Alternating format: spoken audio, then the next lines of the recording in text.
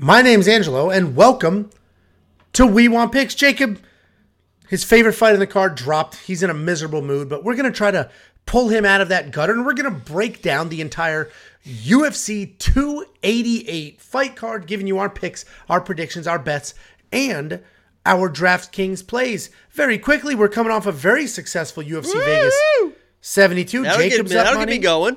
There you go. Seeing Jacob's up money. Week. I'm up money. Jacob's Lock of the Week hit, third in a row. The prize picks hit. Underdog Fantasy hit. The safety parlay hit. Everything did pretty well at UFC Vegas 72. And on the right, you're going to see the safety parlay is up 6.7 units in 2023 alone. It hits at a 70% rate. So if you're a premium member for $10 a month, you don't need to do a single thing other than you scared the shit out of me. Wow. She's just standing right next to me. I fed him. Appreciate you. Oh my god! Big pay-per-view, 288. This is gonna have extra views on it, and the video's fucking ruined. Dude, I'm going through, and you just sense somebody's in the room, and Tiffany's just standing there. Is she still there? Get out of here! No, she left. Yeah, anyway, that's what I thought. It hits at a 70% clip. So if the only thing you ever did was log in, look at the safety parlay, tail it. It's not going to hit every single week, but it will hit 70% of the time and do more than cover that premium membership at WeWantPicks.com.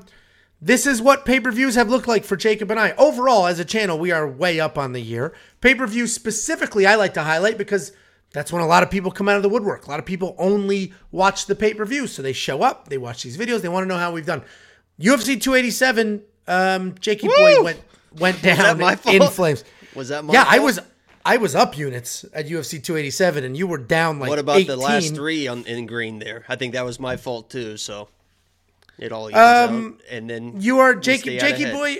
Jakey Boy is a feast or famine kind of guy. Anyway, I don't think this is going to be a normal pay-per-view for me as far as because usually like on 287, I think I had almost $3,000 or 30 units on that card alone. I think this one I'm gonna be a little bit more tame.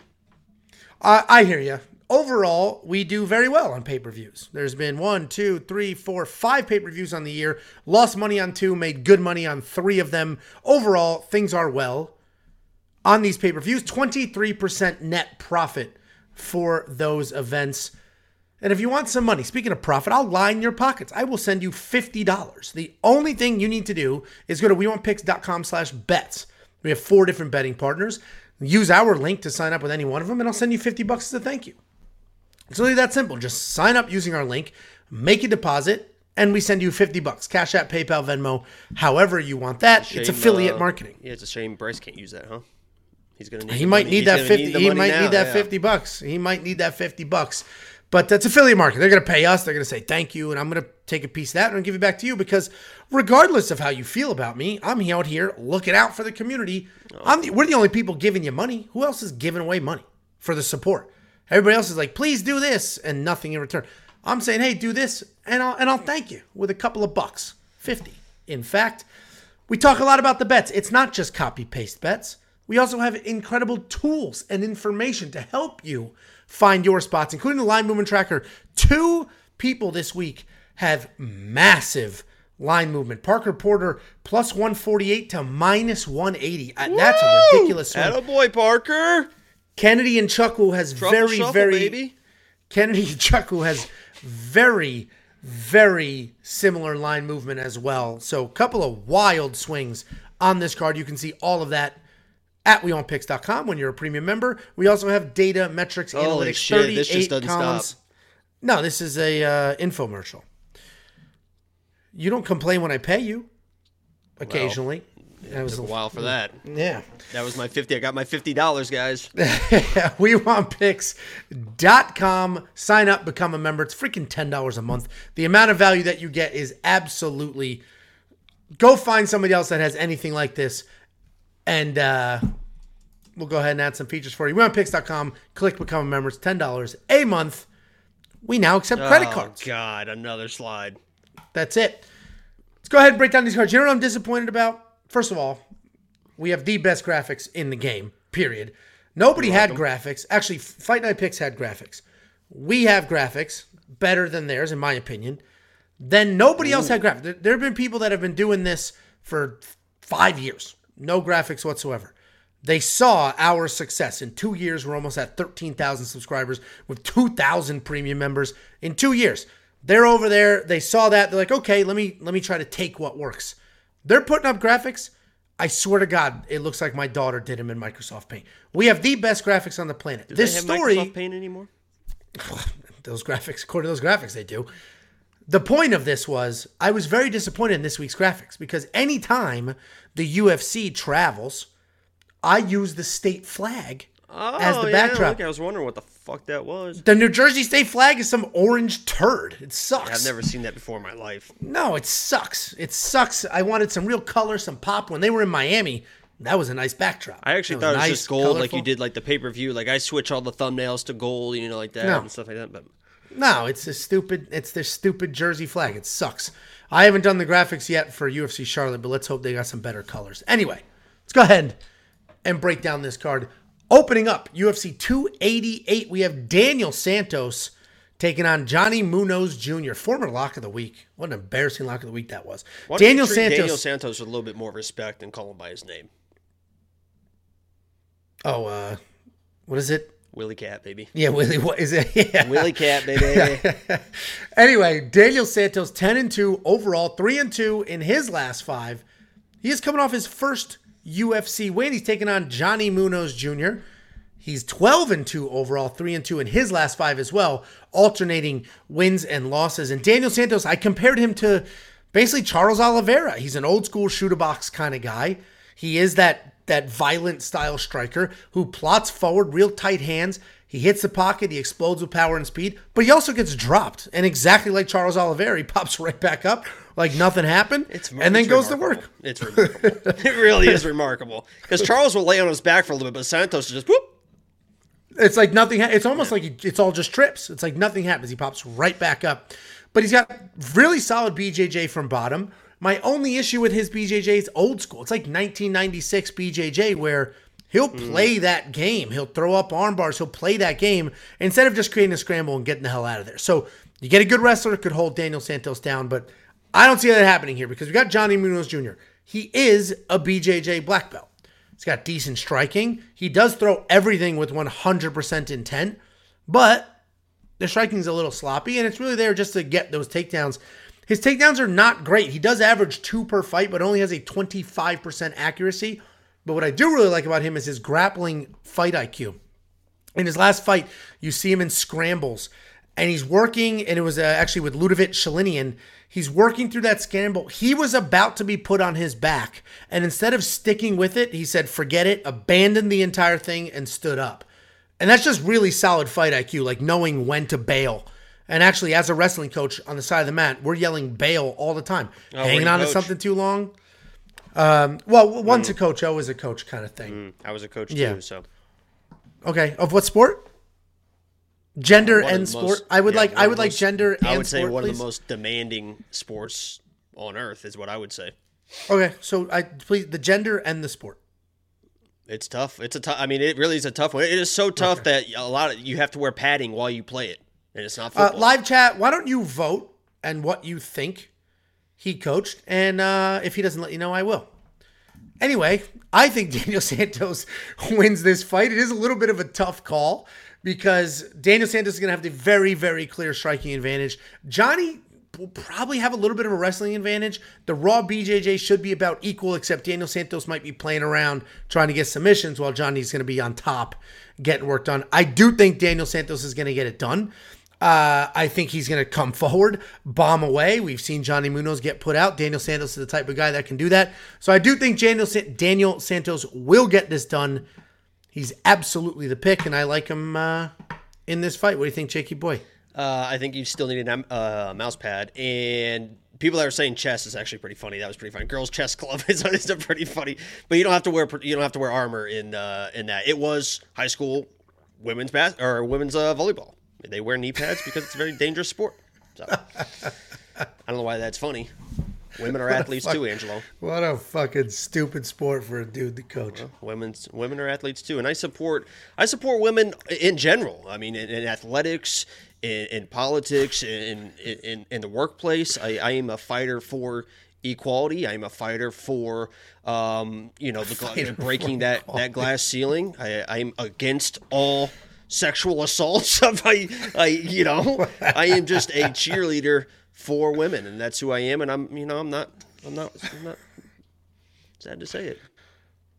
Why don't you cheer your way into who you think wins this fight? Women make the world more beautiful. I couldn't say it any better myself. Yeah, I'm like you said, Johnny Munoz Jr., former lock of the week. My lock of the weeks I know better than most people. I guarantee I know Johnny Munoz Jr. better than anyone that's going to watch this video. And let me tell you, on the ground, dangerous dude. Angelo nailed it. He's very knowledgeable on the ground. He knows where to be, where not to be, and he's very dangerous in the jiu-jitsu game. The issue is Willie Cat is also very dangerous and knows what he's doing on the ground too. And I believe that Willie Cat is a better wrestler than Johnny Munoz as well. He wanted to kind of show that off in his last fight. He had a couple takedowns and this and that, but I think if he wants to shoot offensive takedowns, I think he can stay safe versus Johnny Munoz Jr., but he should keep this standing because his striking advantage in this fight is way above that of Johnny Munoz Jr. Johnny Munoz Jr. is a jiu-jitsu nerd. That's what he wants to do. He wants to be on the ground. And yes, he has this kind of rangy striking. He looked good in his last fight because that guy was just an all-in wrestler, basically, that just kind of isn't a good striker, just kind of wants to throw power. So Johnny was able to do in and out and stuff. But when you see somebody get in his face and kind of blitz him with shots, he is kind of just head back, eyes closed, and let me just get the hell out of there. He does not like pressure in his face, and that's exactly how Willie Cat fights. And Willie Cat will get in your face and throw power, and when he lands shots, he will absolutely drop Johnny Munoz Jr., who, when he was my lock of the week, was the most embarrassing lock of the week of all time. Got hit by a 1-inch punch by Tony Gravely. Tony Gravely threw it from here, landed it to here, and put him completely out. Willie Cat can do the exact same thing. The pressure's going to be too much in the striking. Johnny Munoz Jr. is this is one of my higher plays on the card in Willie Cat for sure, and the premium members know that. Yeah, I mean, I hear you. Johnny Munoz Jr., a bit of a dud. You got quite a bit going on for premium. I don't mean bit of a dud. That's actually not true. That was a little bit disrespectful. He's pretty slick on the ground, and he does have power in his hands. But I do think the technical striking of Daniel Santos and the power, the wildness, I do think that's going to be the difference here. So we're both on the Daniel Santos side. I think $8,400 is a great price point because I think he can win by finish, and at $8,400, that's really solid value in DraftKings. You're gonna throw him in your lineup, Jakey boy. Yeah, and I got that line. If premium members, I got that line. I mean, I'll tell you, I put a money line bet on him. I got it for -137 for Willie Cat on Sunday. That's why you got to become a premium member. Link your Discord, get the alert. Yeah, for some reason I updated the line movement here. Best fight odds showed it at -170 open. But BetOnline did have it earlier for a much lower number. So I don't know where BetOnline got that from, or Best Fight. It was 147. Apologies. I think I said 37, but it was 147. Yeah, and you posted it in the Discord, so no big deal. Anyway, we're both on the same side here. If you want to check out the line movement tracker, all of Jacob's bets, my bets, Artem's bets, there's a huge 1FC event this weekend as well. Artem has a full breakdown for that. All of it is a premium membership at weonpicks.com. Just click become a member. It's only $10 a month. Did you miss those earlier donations? I missed all the donations. Let's go ahead and hit those now. Gabe, I think I got it all, message. Baby. Oh, there we go. It says retracted on YouTube. I don't know why, so thank God you still have it. He sucked his money back. $10 from Gabe Gordon. Jacob, your locks of the week are 100% with a fire emoji. Thank you very much, Gabe Gordon. 3 in a row. 2 of them were +170, +180. Those are phenomenal numbers. We got a good one this week, too. Second change. Quint Lazenby up 50 units in April. Premium pays for itself. Congratulations, Quint. It's about time to update those units. I've been saying that because you say it every week. Well, I can't wish a guy happy birthday. What's wrong with that? But you should up your units. If you're up 50, your units should be fluid. And then we have another one. Boop-a-doo. Scroll my way down. We have $2.99 from Giddy Up. Y'all ain't watching the Knicks right now? No. And then, thank you very much. Are you a Knicks Phantom, fan? Me? I hate the Knicks. Oh, I wasn't really a huge basketball fan. I've seen some Knicks games, obviously. Oh, my God, because I'm obviously a Pacers fan. And those 90s series, holy shit. John Starks and Charles Oakley. I hear you. Patrick Ewing, what a piece of shit. Congratulations. CHF 690 from Phantom. I don't know what that is, but thank you very much. So no fight companion this weekend because Angelo finally managed to make Jacob feel guilty about not spending time with him. Yeah, that's exactly what happened. Thank you for the CHF. A lot of crying on the phone the other night from Angelo. I mean, he was like, everything I do for you, and why don't you love me, and this and that, and I do everything for you, and you just I make good money. Yeah, that was the last straw. That was the one that Angelo was like, I make good money. I don't know why I make so much money. I was like, whoa. I didn't know that. You know, let me head over and see what that's all about. You gotta buy your friends. You buy your friends. Like I said, we hungry. You know what that's from? No. You should. Okay. I think it's Too Fast, Too Furious. Tyrese is talking to that guy. Like I said, we hungry. Okay. Next up. At UFC 288, we have Jacob's biggest fan, Joseph Holmes, taking on Claudio Ribeiro. Joseph Holmes is 8-3 overall, 3-2 in his last 5. He's coming off that submission loss to Jun Young Park. He's taking on Claudio Ribeiro, who's 10. I'm surprised you didn't wear that hat. Who's 10-3 overall, 4-1 in his. Go get that hat right now. 4-1 in his last 5. I'll get the tweet up right now. That's what I was doing. You should wear the hat because we tweet these at the fight. Yeah, you can't really. All right, well, 4-1 in his last 5, coming off a KO loss in his UFC debut. Joseph Holmes is massive. The dude is 6'4", 80-inch reach, but he doesn't really use his reach that well. He can be a low-volume guy, but when he does engage, he likes to stick and move until he can sort of wrap you up, drag you to the ground. On the ground, he's a solid brown belt. He controls pretty well. And I mentioned he's coming off that loss to Jun Young Park where he actually looked solid on his feet, but just had nothing to offer after getting taken down. He's taking on his Twitter. You don't have screenshots of it? Oh my God, if he actually deleted Twitter, or maybe he's got me blocked. Imagine he has me blocked. He might have you blocked. Claudio Ribeiro is an insanely powerful striker. He can put you out with his hands while marching forward and just bombing away. You'd think you could take him down, but he actually has decent takedown defense and really doesn't care if you're going to shoot on him. He's the epitome. I've said this every time we break him down. He's the epitome of implementing his game plan. He's not worried about what you're going to do. He's worried about what he's going to do, and that's come forward and throw absolute bombs. He has really good hips to defend against takedowns, and then if he does get taken down, he works his way back to his feet pretty quickly. He is coming off that loss to Abdul Razak Al Hassan, where he looked actually good. He had fast. Like, everything he did was fast. He was powerful. He had great low kicks. Ultimately, and his takedown defense ultimately, held up, but ultimately he was put out by an incredibly hard hitter. Joseph Holmes is not that incredibly hard hitter. Joseph is long. He's lanky. His only path to victory here is going to be to close the distance, avoid the power, and drag Claudio to the ground. And if he's able to do that, he can win this fight. I just don't see him being able to do that. If Claudio had wrestling in his back pocket, I actually would load up on this dude. But he doesn't have it, and there is a world where he's just sort of taken down and leaned on. I don't really see it happening, though. I think Claudio is going to get it done, but Joseph Holmes he's tougher than Jacob's about to make him sound. And Jacob, why don't you go ahead and give him the background?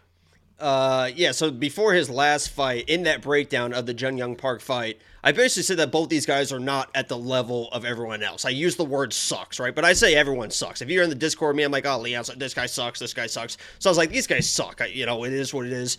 And I didn't even say it specifically about him. I did pick against him, obviously. So I was like, he sucks worse than this guy, but they both kind of suck. So, and obviously you post this to Twitter and you tag all the fighters because we're not trying to hide anything from anyone.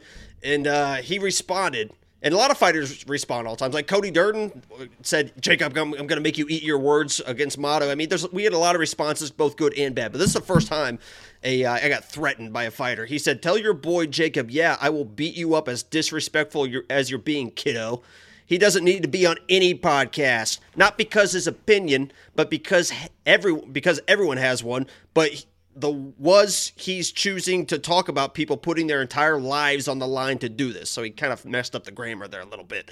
But basically he said, yeah, he's gonna beat the shit out of me for saying that he sucked. And then what happened was he went out there and just completely sucked. I mean, he had a little bit of success in the first round, but then he gets absolutely finished in that fight, only backing up my claim in that breakdown. So in this breakdown, I'm going to say the same thing. I think this guy is not on the UFC type level. He is a long, rangy striker that can do some things on the ground, but he doesn't have the explosion, the speed, or the athleticism in this fight that he's going to need against Claudio, because Claudio will swing for the goddamn fences, and Joseph Holmes is not quick enough in his footwork or his head movement to avoid those shots. He's going to get cracked, and if he can survive and maybe it goes to the ground, he can win a scrambler.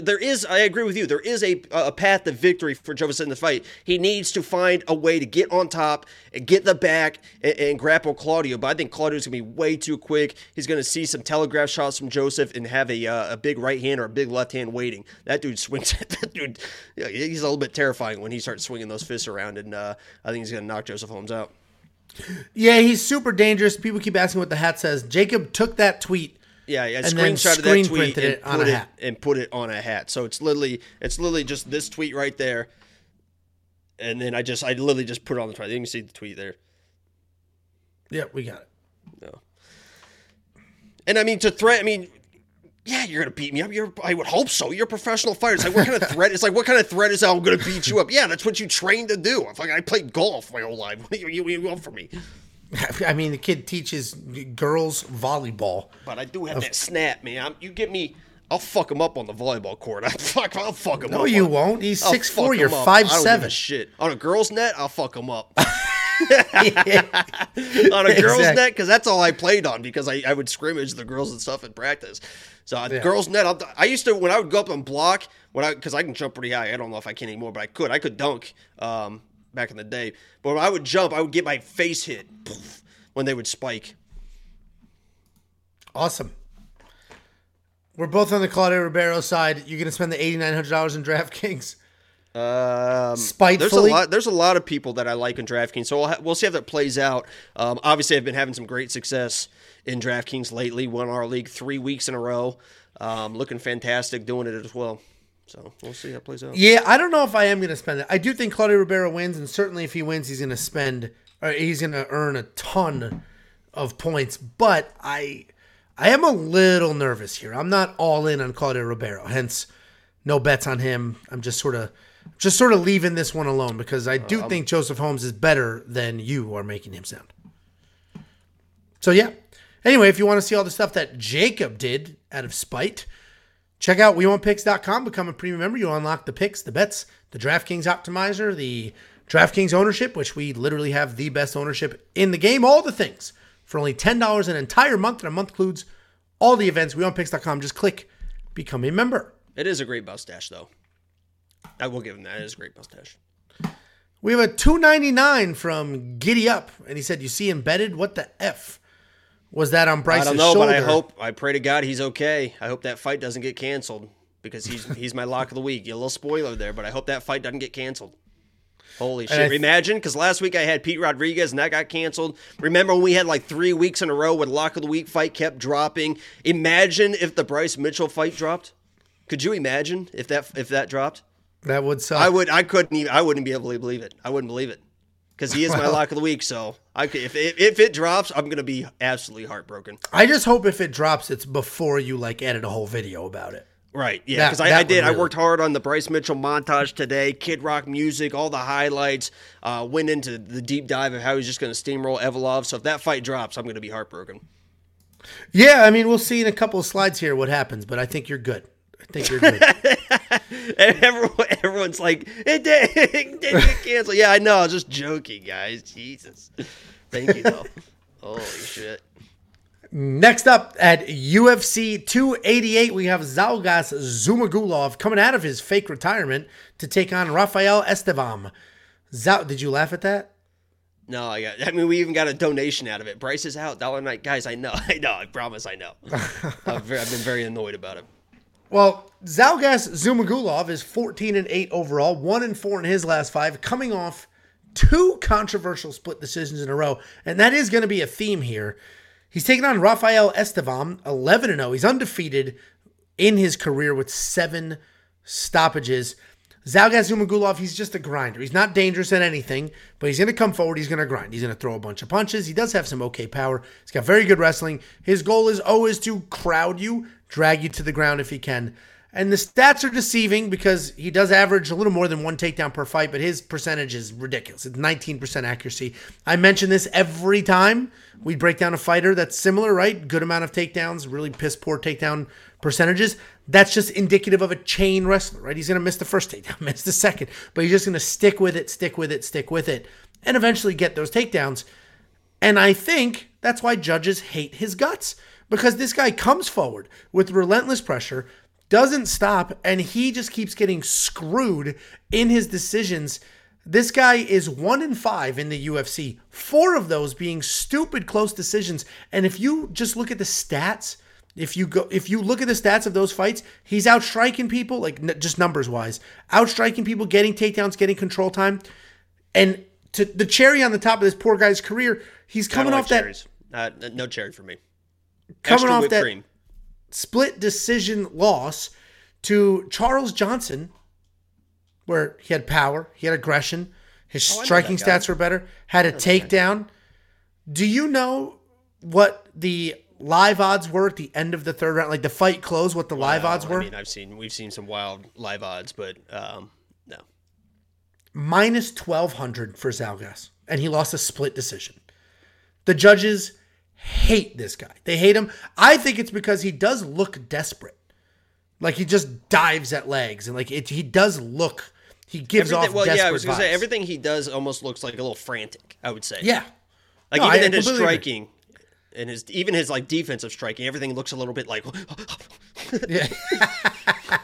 You just did that stupid face and I looked at his graphic. Anyway, he's taking on Rafael Estevam, and like Zhalgas, he's a high-pressure guy. He's going to come forward. He's going to throw bombs, close the distance. He has no issues marching forward, just absolutely bombing and then looking for takedowns. His takedowns are sloppy, right? They're trips, they're drags. He's not really shooting doubles. He's just trying to get you against the cage and hopefully pull you to the ground. But once you are down, he does do an amazing job of just softening you. He will lay into you to loosen you up, get you to move, and then try to pounce on a submission. Great back control, super dangerous guy. I've got to lean Estevam here. I've got to pick him. But man, I'm not touching this at all because you might get some solid judges here because Zhalgas is super tough, right? He's got that one knockout. New Jersey judges. When's the last time they had a UFC event?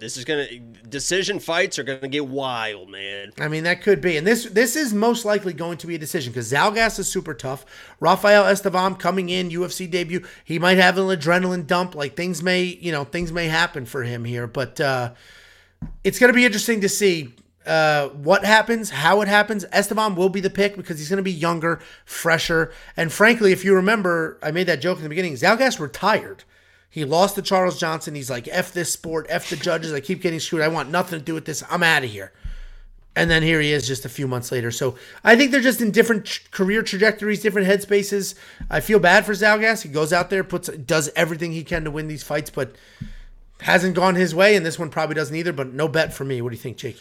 Yeah, I mean, that breakdown pretty much sums up everything I was going to say. And I will say that Rafael, that picture does not do him justice because he looks a little bit softer. That dude is not soft. That dude is ripped up. He's cut up. He's aggressive. I actually think his takedowns are a little bit better than you do, and that's how he's going to win this fight, right? He's going to push forward, and Zhalgas, to his credit, is good when he is moving forward, and he has to be moving forward in this fight because if he is backing up, he is susceptible to being taken down. Now, he does try to work back to his feet, and a lot of times he does get back to his feet, but against Rafael, he's just so strong, and as you mentioned, so good in those controlled top positions that I think that's how he win the fight. I agree. I think this is a decision fight. New Jersey judges, who knows what's going to happen, but I think Rafael is going to be the one pushing the pressure, getting the takedowns, and making Zhalgas work. So yes, Zhalgas, honestly, he's probably the better overall fighter. He's very good everywhere, as you mentioned, decent power in his hands, has the aggression, but he can get outworked at times, and I think Rafael is a guy that's going to push the pace, push the pressure, and we'll see. If maybe Rafael's gas tank gives up, and then Zhalgas comes in late second round with the pressure, wins the third round, and now all of a sudden we have one of those weird decisions that Zhalgas might lose again. So I feel bad for Zhalgas. He's a very well-rounded fighter. He could have been a guy in this division, but I mean, he's about to be cut if he loses this one. Unfortunately, you just can't keep a guy like that. Yeah, you can't. He ain't Sam Alvey, baby. Well, and that's the thing, because he's not entertaining. He works. I feel bad for him because a couple of those calls were screw jobs. Like his last fight was a straight up screw job. Like he absolutely. I mean, the live odds were minus 1,200. Anyway, DraftKings 8,300 to 79. I'm not touching the 83 because while Estevam should win this fight, Zalgas is tough. He's not a guy you're just going to get out of there. So, and Estevam doesn't have that one punch knockout power. It could be. He could rattle up 7-8 takedowns because August is good enough to get back to his feet. Especially early, it could be just boom, boom, boom, boom, and those add up quick. So, well, he had 4 takedowns in his Contender Series fight, so that is a good point, and that is possible there. So, an 8,300. You know what? I'm flipping. You're gonna put him in? Well, I didn't consider the takedown. You're kind of a mess now. I've won 3 weeks in a row, and you're second guessing yourself. You don't know what's going on. You're trying to make deposits and won't let me make any more deposits. It's like you've made too many deposits. I don't. You literally went from, hey, I'm not playing this week, I'm out of money. Then you made a deposit, and you've hit this incredible run. So what are you talking out of money? Get the fuck out of here. Are you kidding me? And what Jacob's talking about is our friends DraftKings League. It's just a couple of us fellas versus each other. But if you want to you want to be friends with us, we'll consider it. Premium members only. And to become a premium member, just go to WeWantPicks.com, click Become a Member. It's $10 a month. You'll unlock literally everything. It's also just a great way to show support, frankly.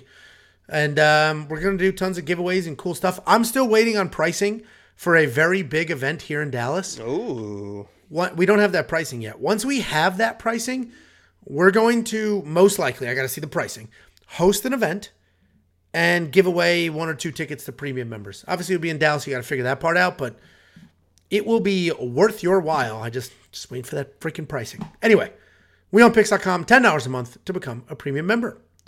And we have that $1.99 from John Doe letting you know that Bryce is out. Thank you very much for the $1.99. But that's a great again. Yeah, and Bryce is back in.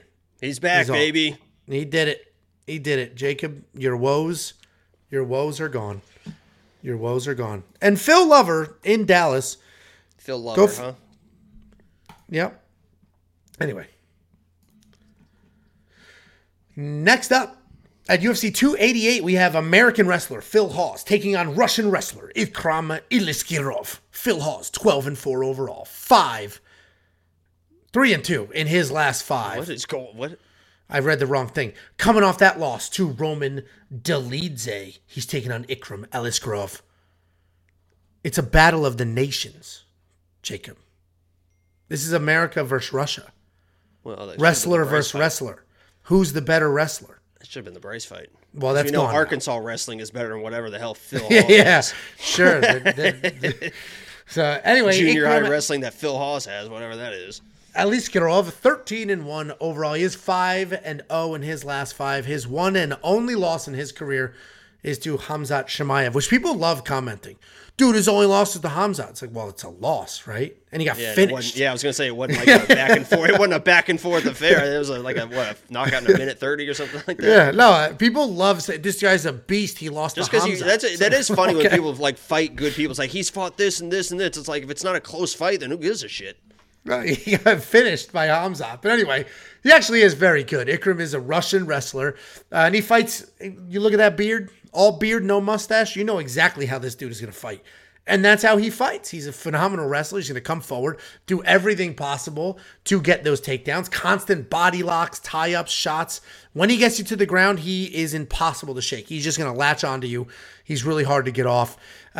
His striking is just okay. He's got just a real high guard, but he does have really nice long kicks, and he'll throw like a flying knee out of nowhere. He did it like a Power Ranger. Dude, my kids have been... my kids are obsessed. My youngest will walk around going, morphin' time, and then just do some stupid... They know Power Rangers, really? That's still a thing? It is. It's made a full comeback. They just came out with a new Power Rangers movie with the original cast, minus the red one, because he's in prison for PPP. I thought one just died. No, he's in prison for PPP fraud. I thought a Power Ranger just died. No, recently. He's in prison for PPP fraud. I'm pretty sure one died. I saw rest in peace stuff. Well, for his asshole. Anyway, Phil Hawes Phil Hawes is a phenomenal wrestler, phenomenal athlete. He's powerful. He's explosive, both with his striking and his grappling. And his striking continues to improve. We're going to talk, he's got no chin. He's got no chin. I get it. I get it. The dude's been knocked out. He's been wobbled. He's been rocked. I get it. Let's put the chin stuff aside. His technique is solid. He was touching up Chris Curtis, no problem, before he got caught. And he does look good out there. He's fast. He's powerful. He's a Division I national champion wrestler that has accomplished everything that you could accomplish at that level. And he is coming off that loss to Roman Dolidze, where he was technically knocked out, but he literally was fighting with one leg, right? He had a sick duck under takedown. Soon as they hit his toughness literally cost me a lot of money. Because you wanted a submission. It was a second round. I had second round submission for Roman Dolidze. No, I think it was the first.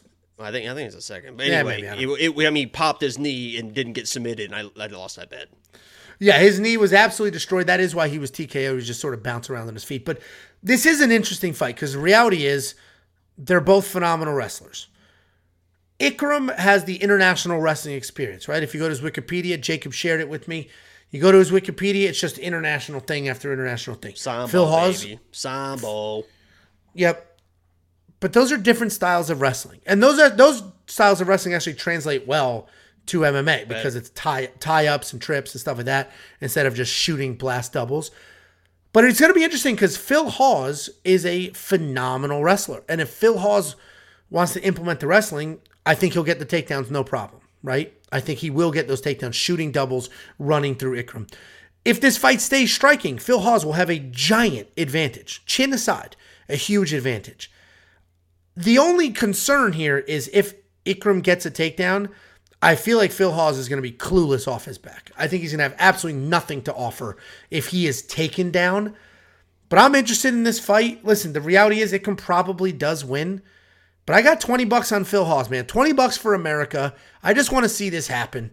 I want him to come out there, wrestle hard. He is not getting the credit he deserves as an athlete, as a wrestler. And yes, he's got a couple of knockout losses. He can't control his chin, but you haven't seen him in a fight where he sucks. You know what I mean? Like, he's doing well, gets clipped.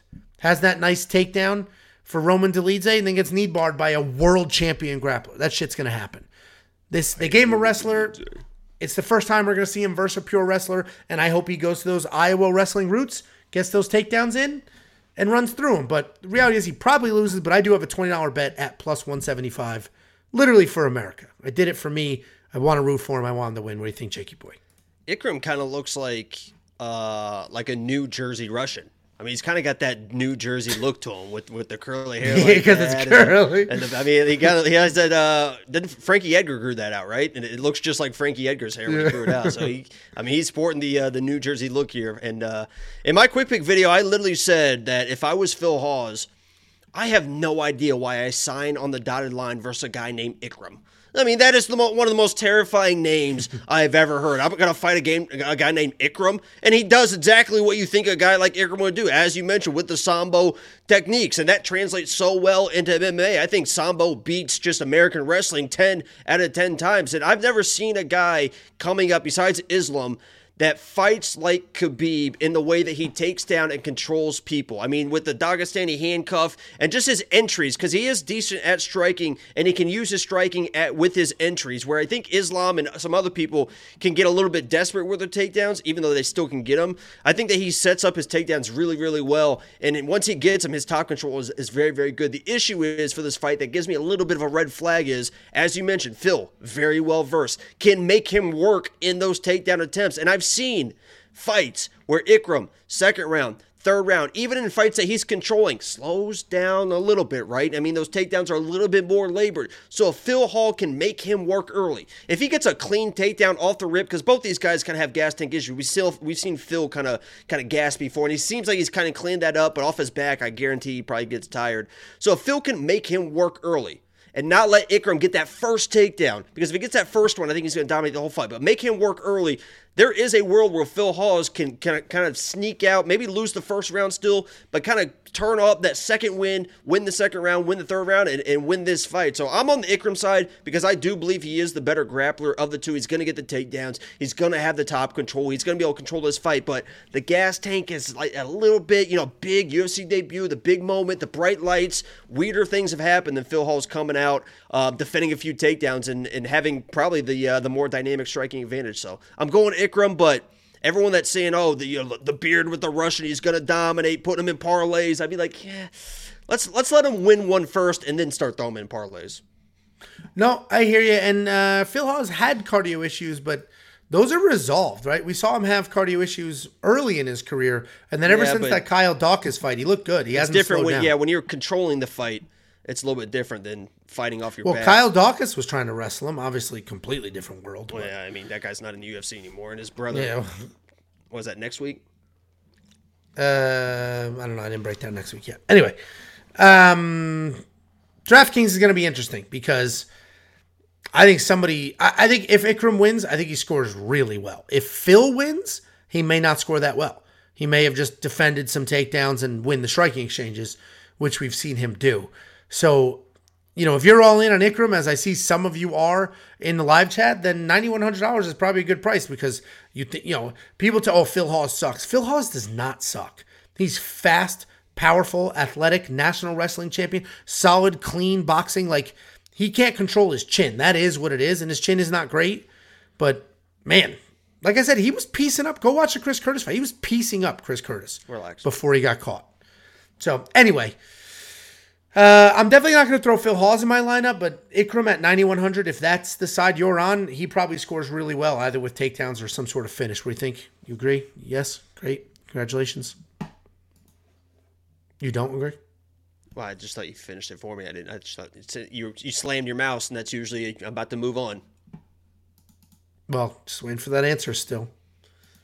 Well, seemed like you kind of answered it for me, jackass. All right, then. Well, stupid ass. WeWantPicks.com. Become a member. Join this fabulous community of 2,000 plus people. WeWantPicks.com. Just click Become a Member. It's $10. You unlock literally everything. And you get a nice yellow tag in the Discord.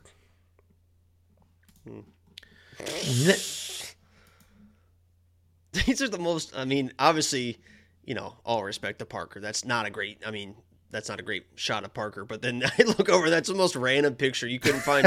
I picked that's what I found. A shirt off, fucking, and he looks like you have him pictured like he's 7 foot tall as well. The guy's 5'7". That's the picture I found. That's what I used. Okay. Jesus. Next up at UFC 288, we have Parker Porter taking on UFC newcomer Braxton Smith. Parker Porter, 13-8 overall, 3-2 in his last 5 years, coming off that loss to Justin Taffa at UFC Australia. I forget the number. He's taking on Braxton Smith, 5-1 overall, 5-0 in his last 5. He is making his UFC debut. What are you making a face for? That line movement, not doing it for me.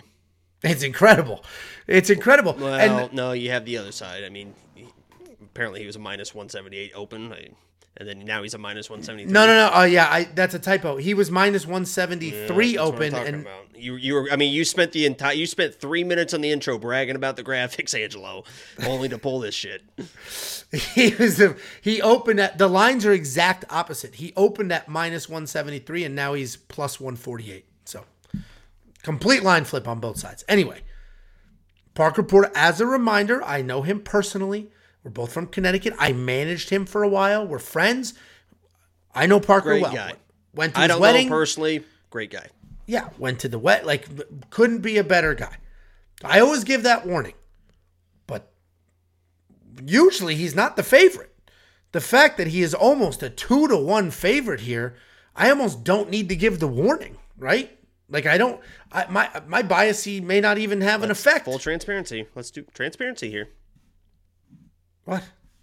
No, yeah. I am. That's why I said 100%. Yeah. Anyway, Parker Porter, as we know, he's actually a well-rounded guy. He's pretty fast. He comes out there. He's got solid striking, solid cardio, solid wrestling, solid BJJ. Really high-volume guy who's landing almost 7 significant strikes per minute. And that is an insane number to the point he literally set the UFC significant strike record, and then as his next fight out, broke his own record. This guy puts up numbers on the board. He will stay busy. He's got nice footwork, get those takedowns. He's 3-3 in the UFC, which there are plenty of heavyweights that are nowhere near 3-3 in the UFC or haven't gotten close to 3 wins. His losses are quality losses. UFC debut to Chris Daukaus. He literally was 300 pounds, got the phone call, had a baby, and just had to cut all that weight, lose that weight. Short notice. Then Jalton Almeida, who could potentially be heavyweight champion. We'll find out a lot more about him next week. Ooh, and then Biggie Boy's all about that, by the way. Yeah, you know what Biggie Boy's using in his Instagram stories? Me saying he's going to lose, and then clipping to him winning. No, but then it goes to me saying, "Oh, he's going to absolutely destroy." Either way, Jacob and I are more about me. Well, okay. Jacob and he had to cut me off because I said he's going to absolutely destroy this clown Daukaus, because he literally kept it respectful for Daukaus when he knocked him out.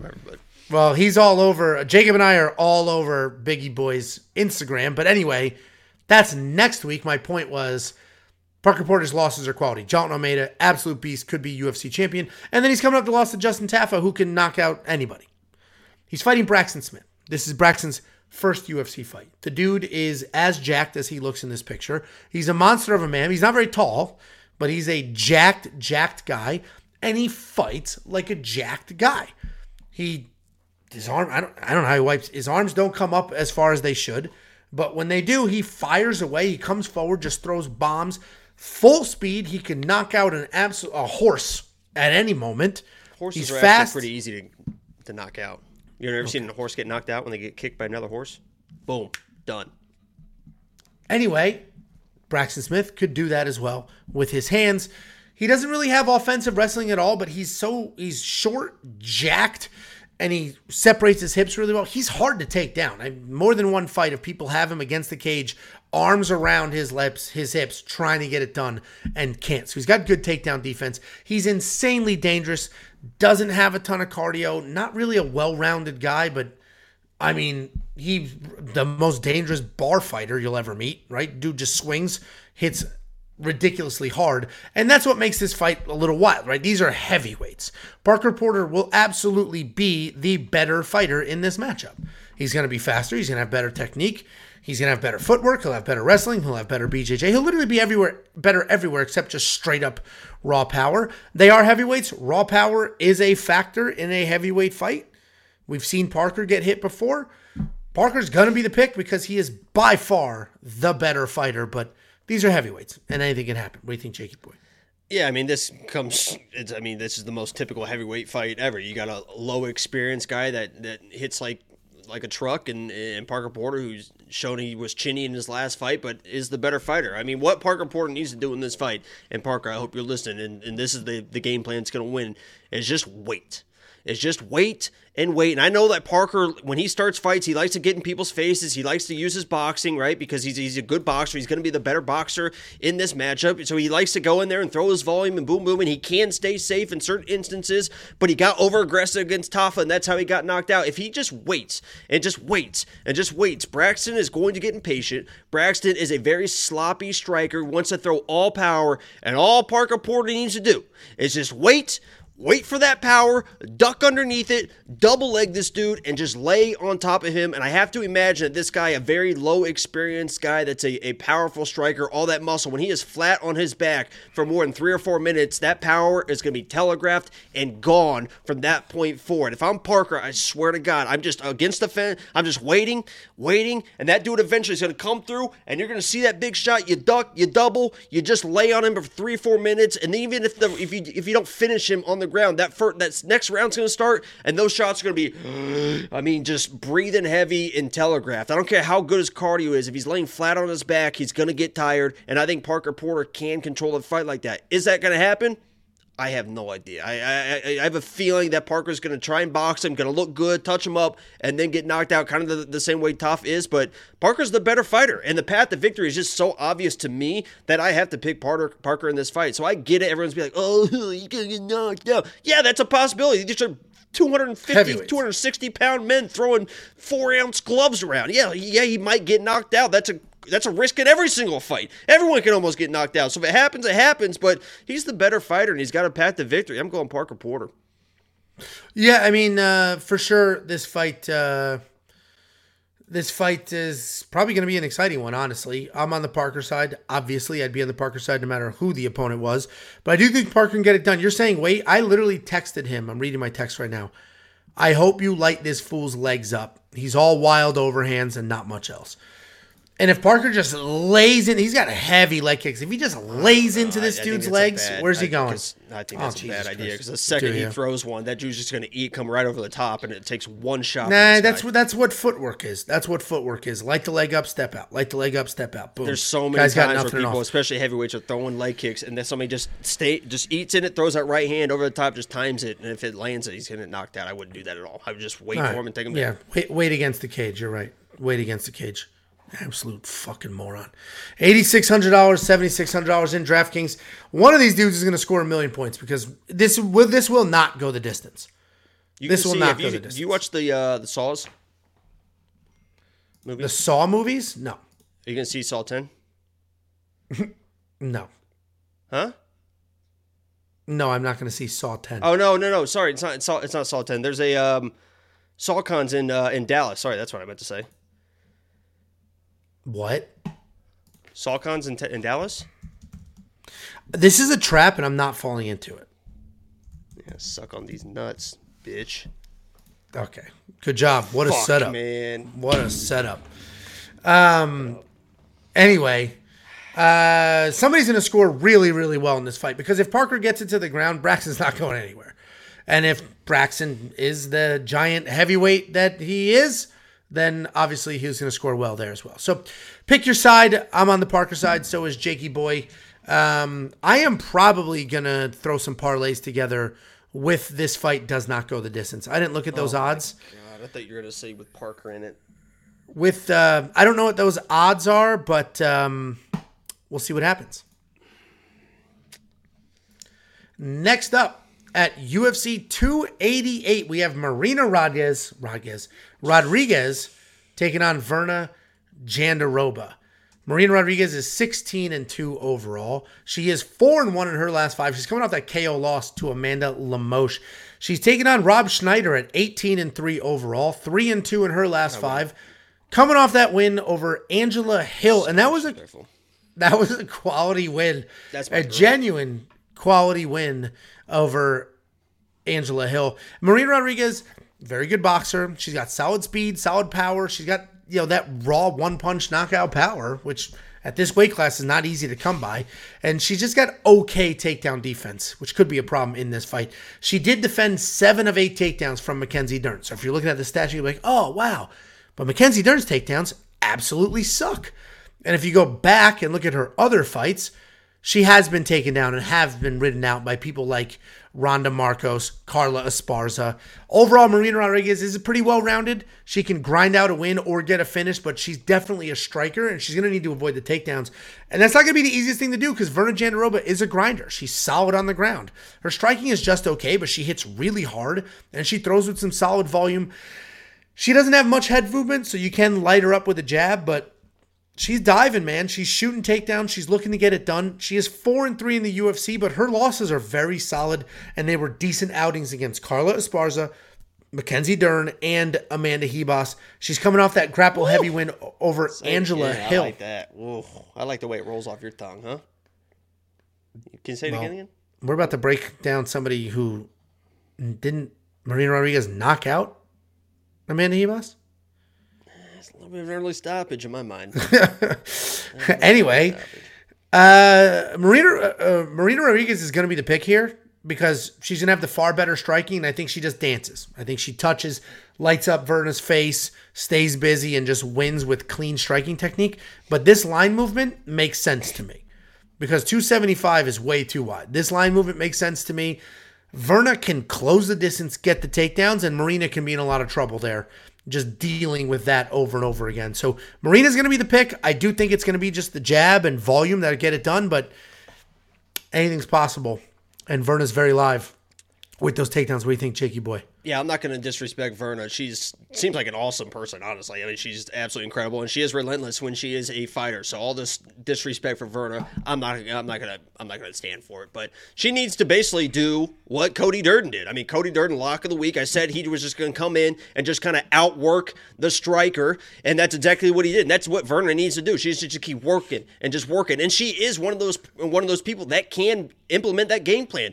The issue is she's going to need some takedowns to win the fight. Cody got the takedowns. He had the control. He won the fight. And I don't know if she can work that pace against Marina, because Marina is a little workhorse herself and has the footwork and has been there, done that, knows what's coming her way in Verna, knows the takedowns are coming. She's going to be ready. And she is such a slick striker. I mean, Amanda Hebos kind of ran into some troubles as well. Amanda Hebos is more of the judo. But when you get in that range, she is very good at kind of sniping you on your entries. And I think she can do the same thing to Verna in this matchup. Now, it's going to be tough, and it's probably going to be 3 rounds because Verna is going to be there. Even when she's getting hit, she's going to be there. She's going to be there. She's going to be there. So Marina's going to have to work in this fight, but she is the much better striker. I think she keeps it mostly standing and just kind of picks Verna apart. So I think this is another one of those decision fights, and this could be one of those weird decisions, where Verna is working, gets a couple takedowns, but all the striking exchanges are from Marina, and the controls maybe only 2 minutes around, and the judges don't know what the fuck they're doing, So it could be a weird decision, but I got to go Marina because I think it's mostly striking, and she is the better striker of the two. Yep, I agree with you. We're completely aligned. It's a close fight. I'm not touching it. I think the over is solid. I did not put the over 2.5 in the safety parlay. I thought about it, but man, they both have stoppages. They both have clean stoppages at that. So I was like, man, obviously women fights should go over, and I do have some action on the over, but not in the safety parlay. If you want to unlock the safety parlay, it hits at a 70% clip. 70% clip, a safety parlay every single week. 70%. It's only $10 a month to unlock all of it, including that. What were you going to say? That. I can't believe that.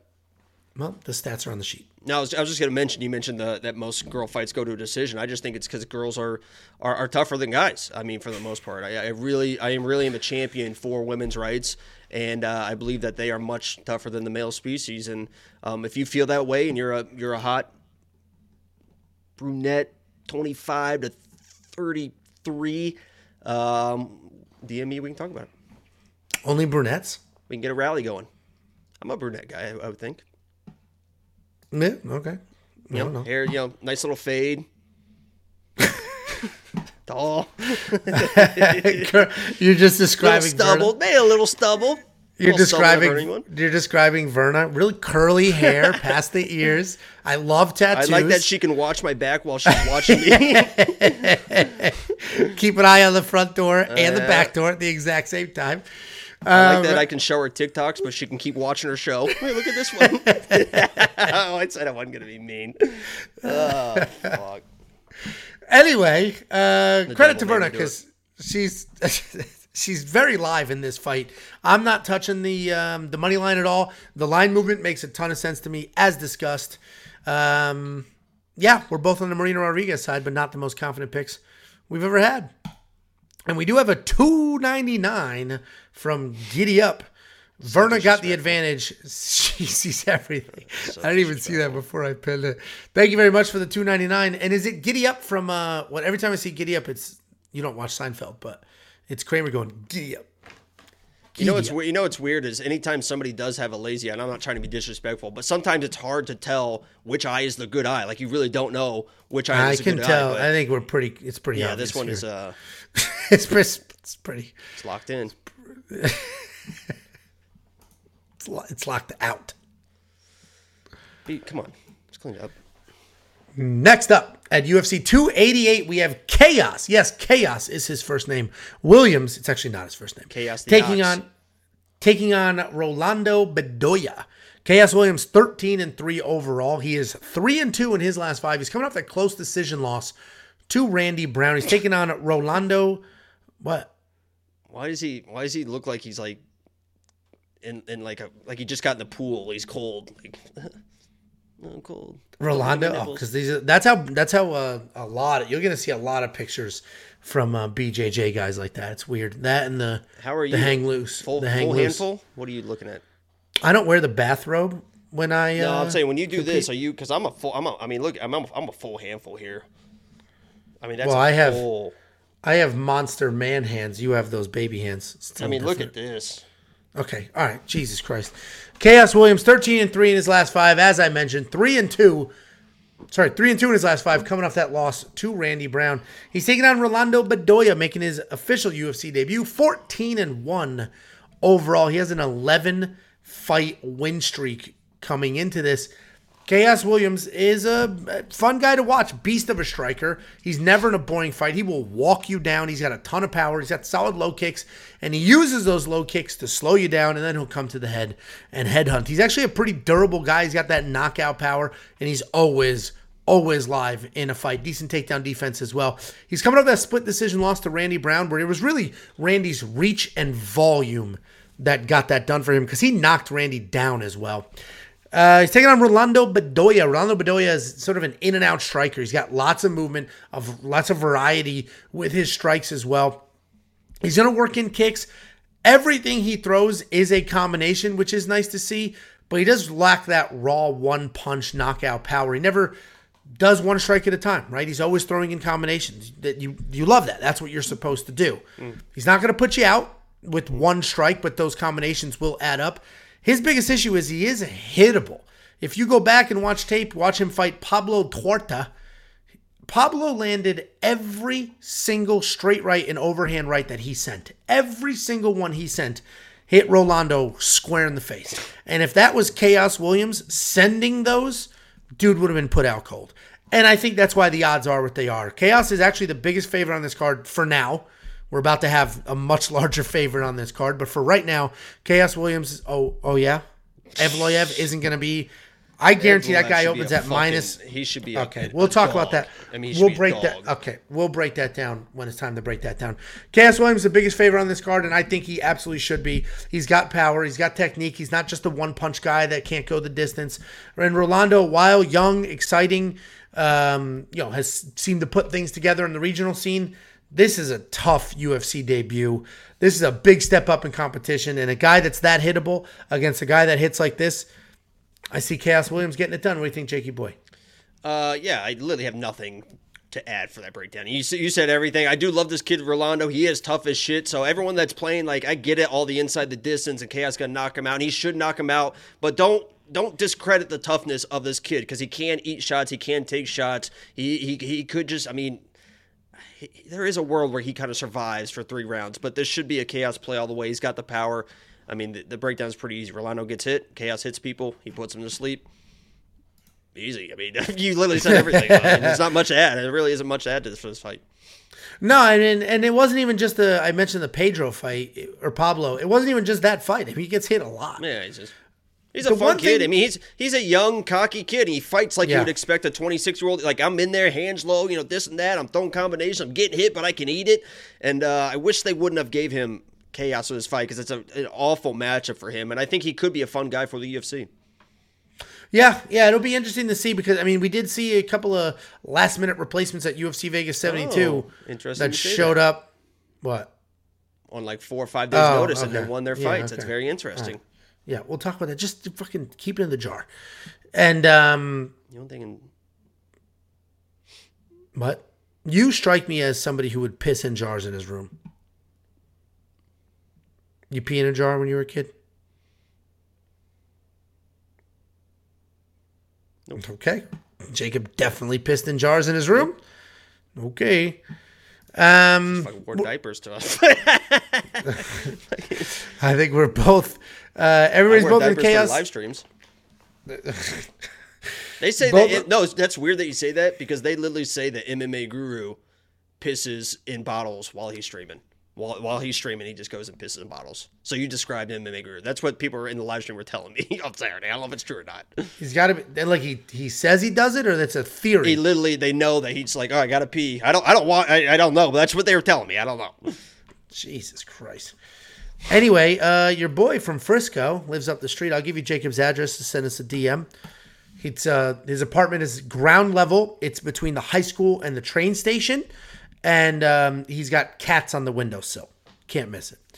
Anyway, we're both on the same side we're both on the same side. We also think that Chaos Williams is going to win inside the distance. I didn't full bet to that extent because Rolando is tough. He's hittable. We haven't seen him get put out just yet, but he most likely does in this fight. If you want to see the action that we do have on this fight, because I do have action on this fight, just not inside the distance, WeWantPicks.com. It's just $10 a month. You unlock literally everything you could ever imagine. Think about what other people are charging and what they deliver. Add all of that shit together, and you're getting that for only $10 a month at WeWantPicks.com. We do have a video called Premium 2.0, which walks through every single screen and step and what's there if you want to see behind the curtain. Everyone's gonna leave to watch that. Next up at UFC 288, we have another insane line movement fight. We have Kennedy Nzechukwu taking on Devin Clark. Kennedy Nzechukwu is 11-3 overall, 3-2 in his last 5. He's coming off that knockout win over Jan Kutalaba. He's taking on Devin Clark, 14-7 overall, 2-3 in his last 5, coming off a wrestling win over Da Un Jung. And Devin Clark is a solid grappler, right? He's got well-timed striking. He doesn't really have the best chin. We have seen him have some issues in the past with his chin, but he has solid footwork, heavy hands. He doesn't look to crowd his opponents. He wants to take him down. Once he takes you down, he's just looking to bomb away. He's not looking for submission. He's looking to get a stoppage there. He is coming off that grinding win over Da Un Jung, where he did get 3 takedown attempts, but he was 3 for 11. So the takedowns weren't quite as easy as he was. That was a surprising victory, too. I think he was a pretty big dog in that matchup, if I remember correctly. Yeah. He's taking on Kennedy Nzechukwu, who's a long, powerful guy. He's got solid takedown defense at 80%. And, famously, he's never out of a fight. There's several fights that he has been behind on the scorecards and then gets that knockout and gets it done. He actually just did it against Jan Kutalaba. Granted, it was in the second round, but he lost the first round on all 3 judges' scorecards. And that keeps happening to him because he's gun shy. He just doesn't let his hands go. He'll wait. He'll back up. He'll wait. And then he starts to let his hands go. He starts to touch people and ultimately puts them out. Kennedy Nzechukwu should win this fight. He should be able to get to Devin. He should be able to hit Devin. Devin's chin at times has not held up as much as he would have liked. So Kennedy should absolutely win this fight. He opened at a plus 115 underdog. He is now a minus 190 favorite. That line movement is wild. And this is at light heavyweight. So that's like incredible line movement there.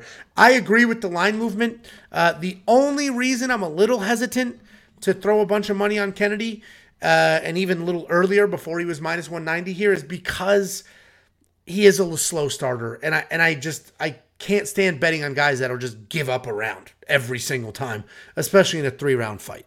What do you think, Jakey boy? Yeah, I like Devin Clark. He's a great guy. His dad in his corner, it seems like the greatest dad in the world. Just like, come on, Devin. You'll hear him on Saturday. I don't care how loud the arena is. You're going to hear him in the corner. Come on, Devin. Get up, Devin. And it's really kind of cool to see. And Devin he's an athlete. I mean, he is just a pure athlete, strong as shit, huge, muscular legs. I mean, great ass on him. When he has Kennedy pinned against the fence, you're going to see the ass that this guy's got.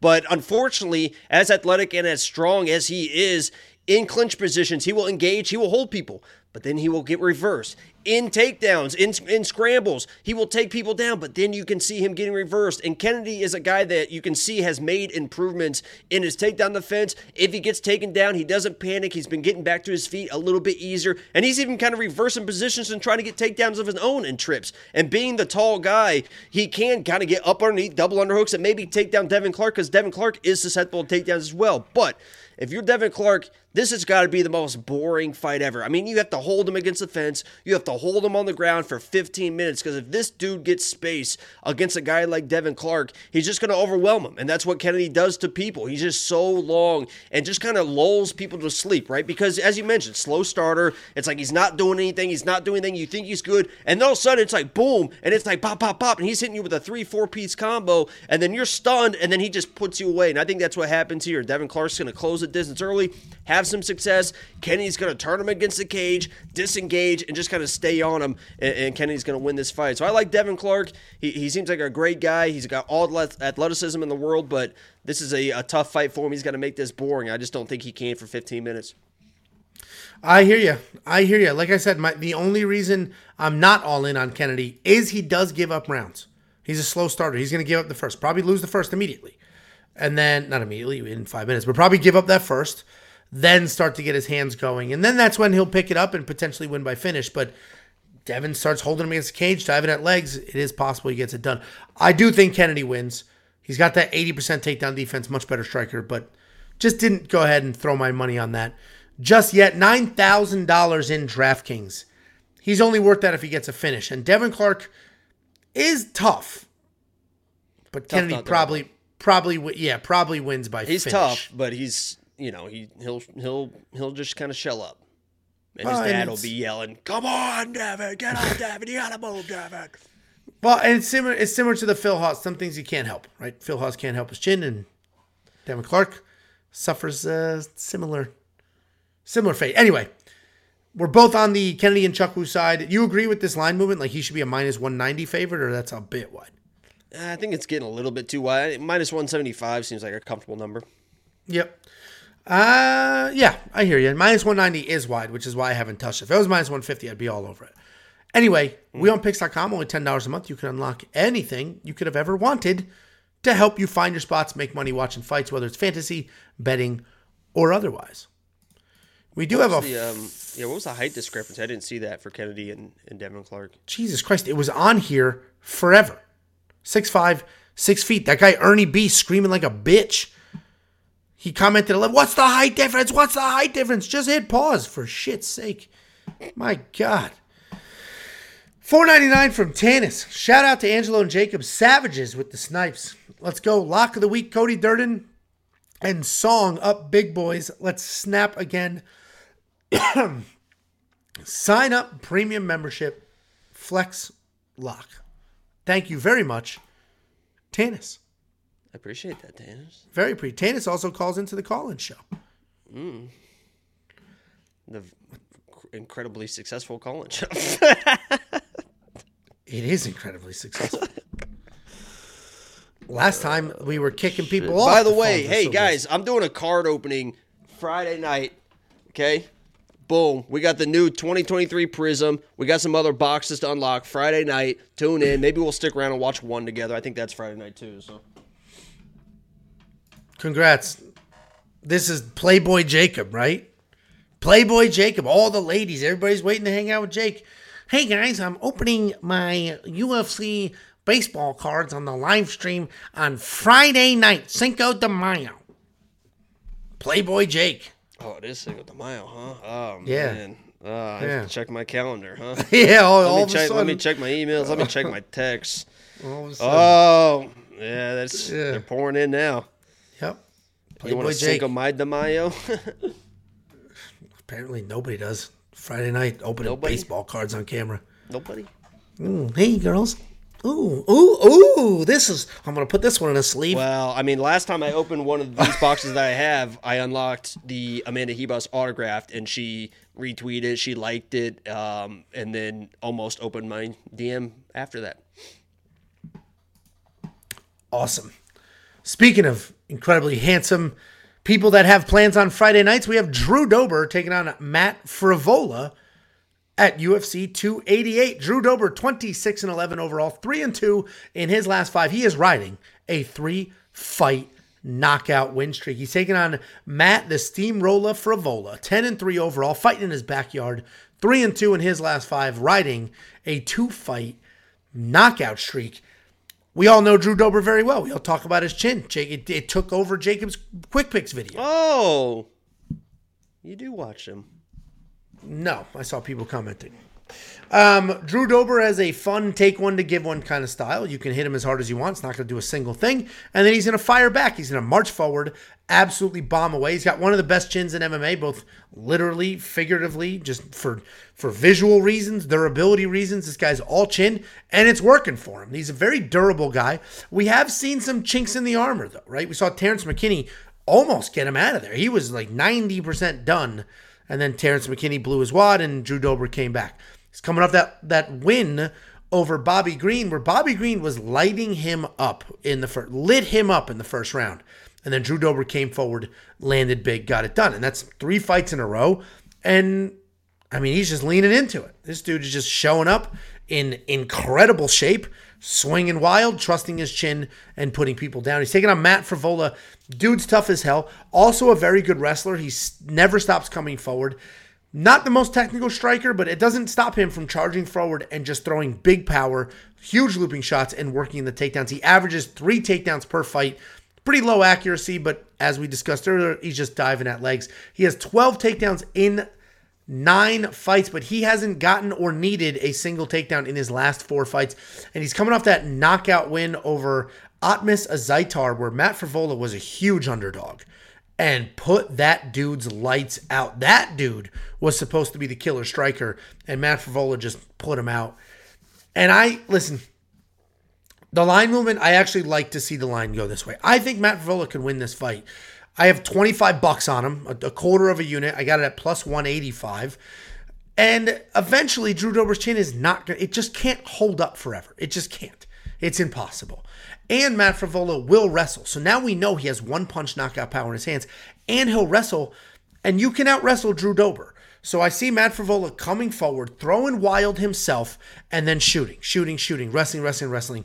Hopefully he didn't get a taste of that walk-off knockout and then starts chasing that, because Matt Frevola's chin has also been tested, and he failed that test. But I do think Matt Frevola gets it done. Quarter of a unit, nothing. $25. If you want to talk in real money, a unit for me is $100. A unit for Jacob is $100. $25 at plus 185. I'll give them 25. They're going to give me whatever the hell that math is back. Well, plus 100 is they're going to give me 50 back.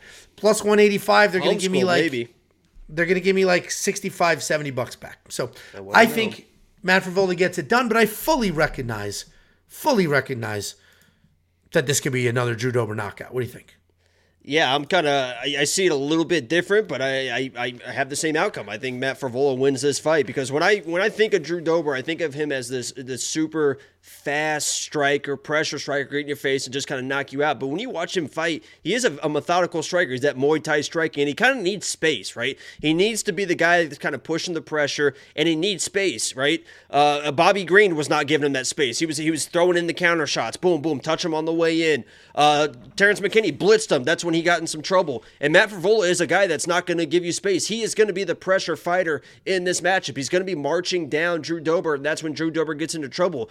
And yeah, his chin has been holding up, and he's got this crimson chin, but getting dropped is not holding up. I mean, holding up is like you can eat shots and you can still move forward. He is getting dropped and almost finished in a lot of these fights. And Matt Frevola, when I was watching tapes, I think he's the faster striker. I think he is the more technical, faster striker in the pocket, and that's where Drew Dober gets hurt the most. And yes, there is the outside wrestling chance that Matt Frevola comes in his hometown, slows his fight down, really tries to focus on getting a win. And I think that probably is a path to victory for him. But even if he wants to just kind of get in the pocket, press this guy, and throw strikes, I think he can beat Drew Dober to the punch, and he can hurt Drew Dober. He's been hurting a lot of people, and I think he can hurt Drew Dober. And the biggest part about this, I think, is going to be the confidence levels. Matt Frevola is coming off a huge win, big knockout win, and he is part of that Ray Longo team. He is part of the Aljo buildup. He is part of that camp, and the confidence level for that camp is through the roof. He is not going to come in and be scared to get knocked out by Drew Dober. He's going to be coming in, pushing the pace, pushing the pressure, all the confidence in the world, and I think he gets it done in front of the home fans and sets up that team for a big main event. Yeah, listen, I mean, we're on the same side here. I think he needs to wrestle, though. I think he absolutely needs to wrestle. I mean, Matt Frevola has been stopped, and if Drew Dober hits you, I mean, not only does he have a great chin, he hits hard as hell. So I think he's faster than Drew.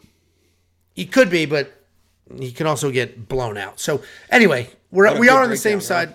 We are on the same side. Well, I put my money. He's gonna win, but he might not. Premium $10. Sign up today. I'm trying to get to Brazil, guys. Fuck, man. Just sign up for premium so I can just go to Brazil and just find me a woman and just sit there for the next 50 years.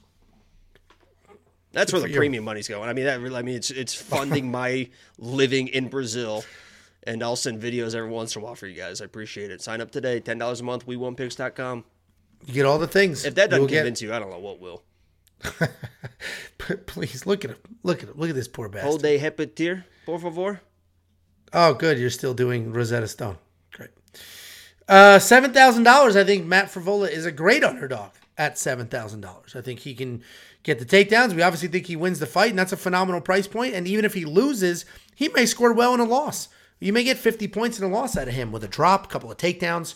You could potentially do pretty well on that side, but we obviously both think he wins. WeOnPicks.com, $10 a month. Get Jacob to Brazil.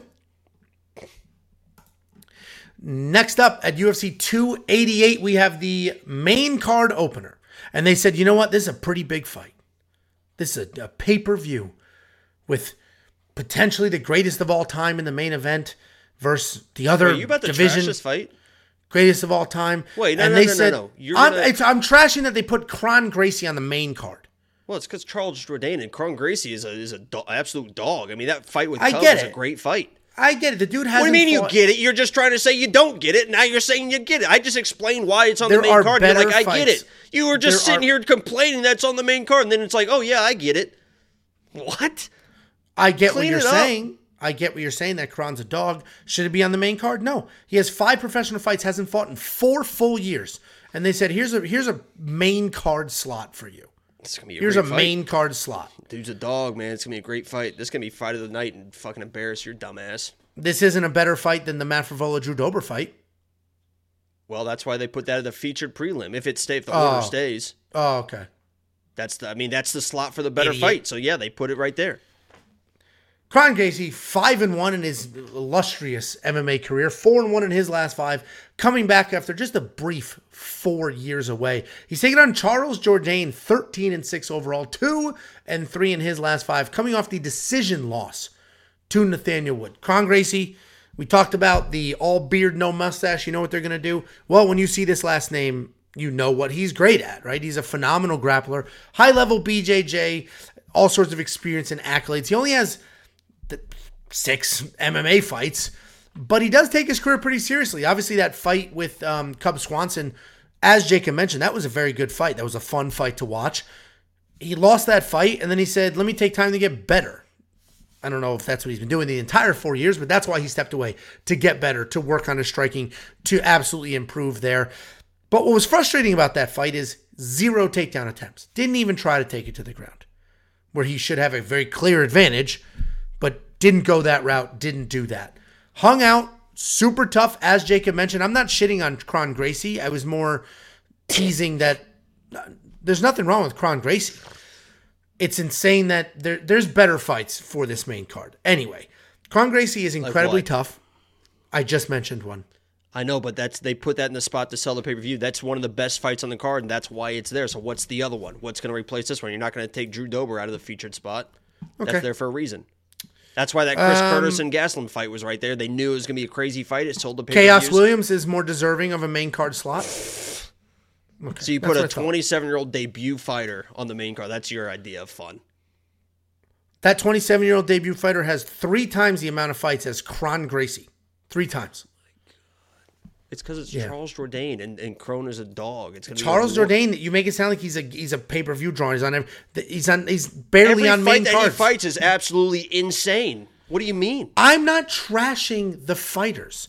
I'm saying it's a weird fight for the main card. No, it's gonna be a great. Both these guys are. I mean, I'm explaining to you time and time again. It's like it just goes whoa over your stupid bald head. Just shut the fuck. It's there. Anyway, Kron Gracie, tough as hell, will throw out strikes.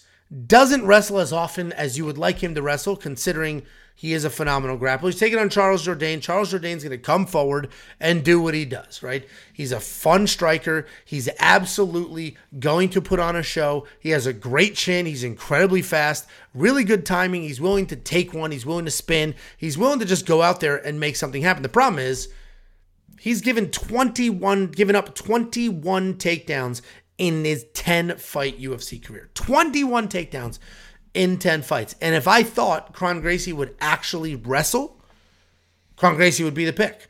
But we just watched him fight Cub Swanson. Not even attempt to wrestle. Getting pieced up on his feet. Didn't even attempt to wrestle. I don't think he's going to wrestle here as well. And I have to pick the actual MMA fighter with the, almost 20 fights of MMA experience. So Charles Jourdain's going to be the pick. there's a very easy path for Kron Gracie. I just don't know if he's going to take it, especially after we've seen Charles Jourdain get out-wrestled and out-grappled. What do you think, Jakey?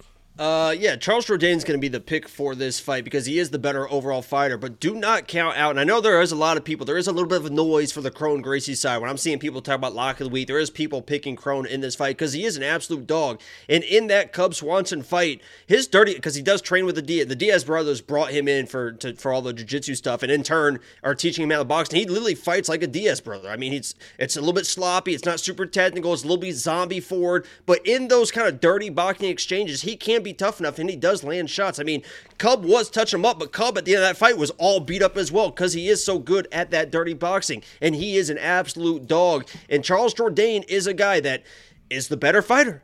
And if he stays at range, just kind of picks his parts and it kind of picks him apart, he can do exactly what Cub did.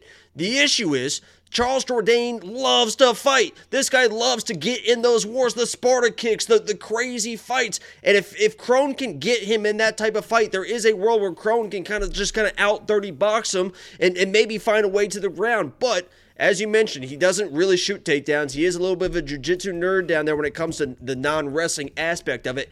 And when he's on the ground, yes, he is a Gracie, but he's not like an automatic submission win type person, right? I mean, if you go to the ground with Mackenzie Dern, you're going to get submitted. If you go to the ground with Amanda Hebos, you're going to get submitted. If you go to the ground with Tabitha Ricci, you're going to get Ryan Hall, you're going to get submitted. But Kron Gracie is not one of those just automatic submission guys. So even if it goes to the ground, Charles Jourdain still might be able to survive. They even talked about in that Cub Swanson fight. Cub and him had a jiu-jitsu match, and Kron won, but it was 3-2. It was very close. Wasn't any submission. So I don't want people thinking that if this goes to the ground, it's an automatic submission. But Kron's a tough dude. He's a dog. He can dirty box just like the Diaz brothers, and Charles is a brawler as well. So Charles is a pick. He's the better fighter, but there is an outside world where Kron comes in and does enough to win this fight. If he gets the wrestling going. I mean, Charles Jourdain. I disagree. I literally explained that he can win in like dirty boxing and stuff. You just I don't see that put that to the side and said, nah, if he can run down. All right, so Jacob's take, guys, is Kron Gracie wins a dirty boxing striking match against Charles Jourdain, and I'm the idiot. Okay, he can. He almost did it against Cub. He had some great moments versus Cub. Fight. Yeah, okay. Apparently you didn't watch that fight. Yeah, no, I did, and I saw the very clear unanimous decision and the stats. But yeah, he almost beat Cub. A dirty boxer. He almost because Cub was picking him apart from distance. But if you watch those engaged in the pocket exchanges, Kron was winning a good majority of those. Yeah, no, hey guys. Yep. Jacob is right. Kron Gracie's going to be the better boxer in this match. This is going to be fun when he actually Jacob's does right. This is going to be fun. Jacob's right. Well, guys. Can't wait to see this. I mean, if you want to see Jacob's thousands of dollars worth of bets on Kron Gracie here, because he will be the better striker in this matchup, check out premium didn't say that. membership. Well, you said he's going to win the dirty boxing exchanges. I think if Charles just goes in there and just brawls with them, there's a chance that Kron can come out on top, but I don't think that's going to happen and Charles is going to win. I just don't want you trying to mislead people. I said that Charles is going to win the fight. Okay, but to be very clear, you said Kron Gracie will win the dirty boxing exchange. Anybody can win any fight, Jacob. That's not what you said. I said if this is completely dirty boxing, there is a world where he can pull out a decision. Yes. He doesn't need. You said he absolutely needs wrestling to win. I disagree with that. Okay. What's our bet on this fight? I mean, how can you bet that? I have no idea. Go ahead and make some bullshit up and then call me a pussy for not taking it. Well, we can just go by this. Week after week. I will give you on some bullshit fucking nonsense bet that nobody would ever take, and then I'm a fucking pussy for not taking it. You clown. Well, you are for a lot of reasons. We could just go by the stats, striking stats. I agree. It's hard to say who won striking exchanges, but I'll know. You won't. I mean, you obviously don't know how to judge striking exchanges, but no, you're right, guys. Kron Gracie is going to win the dirty boxing exchanges. That's in quotes, and then tag it to Jacob. Dirty boxing. All right, that's the quote of the week. Kron Gracie will win the dirty boxing exchanges from Jacob Lyons. I might make it my lock now. I'm pissed off. You should. I mean, you want to show you have balls. That takes balls. Speaking of, next up at UFC 288, we have Movsar Evloev taking on Diego Lopes in a short notice Dana just came out. Bryce has hurt his back in training somehow in the last. Okay. Oh yeah. Yeah. Okay. Dana just had a video about it. So I bet. Protecting his boy. That is what it is, because so Bryce Mitchell dropped, if you didn't know. Bryce Mitchell dropped a couple hours ago. We don't even have odds yet. Actually, can you see if there's odds right now, please? Yeah. Okay. There was no odds when we started filming an hour and a half ago. And Bryce Mitchell was in embedded. Back looked fine. No issues. All of healthy. A sudden. Great camp. Worked hard this camp. I'm healthy. I'm feeling good. Ready to take this guy. He's been disrespectful to me. Clown. Guys, I went in on him on my Quick Picks video, and for him to just back out like this is very much. He literally was going to be my lock of the week, which was not going to be very popular, but I literally thought that he could definitely win that fight. So I know a lot of people hate Bryce, but I was convinced that he was going to win that fight. He was going to be my lock of the week, and now here we are, Diego Lopez lock of the week. So anyway, Movsar Evloev is undefeated in his career. He has 6 fights and 29 takedowns in the UFC. He's taken on UFC returner. He was in the Contender Series in 2021, but this is his first official UFC fight. Diego Lopez, or Lopes, 21-5 overall, 3-2 in his last 5. He is on a 2-fight win streak coming into this, stepping up on just a couple of days' notice. Movsar Evloev is a wrestling beast, right? He's a fantastic wrestler. He does use his striking well to set up his takedowns. He's not diving at legs. He does set his takedowns up. He does a really nice job. He'll send a long jab, he'll send a right, and he'll leave that out there, shuck your head, and then chase the leg, right? There's actual wrestling takedowns here. Huh? Wow. Show it off. And get the leotard. I just did. No, get the leotard. Throw it on. I'll entertain him if you want to go put it on. It's called a singlet. You still have it though, right? No, of course not. Top drawer? Why would I have a singlet? It's still rubbed down from the nipple ring? I told you my mommy ripped that out.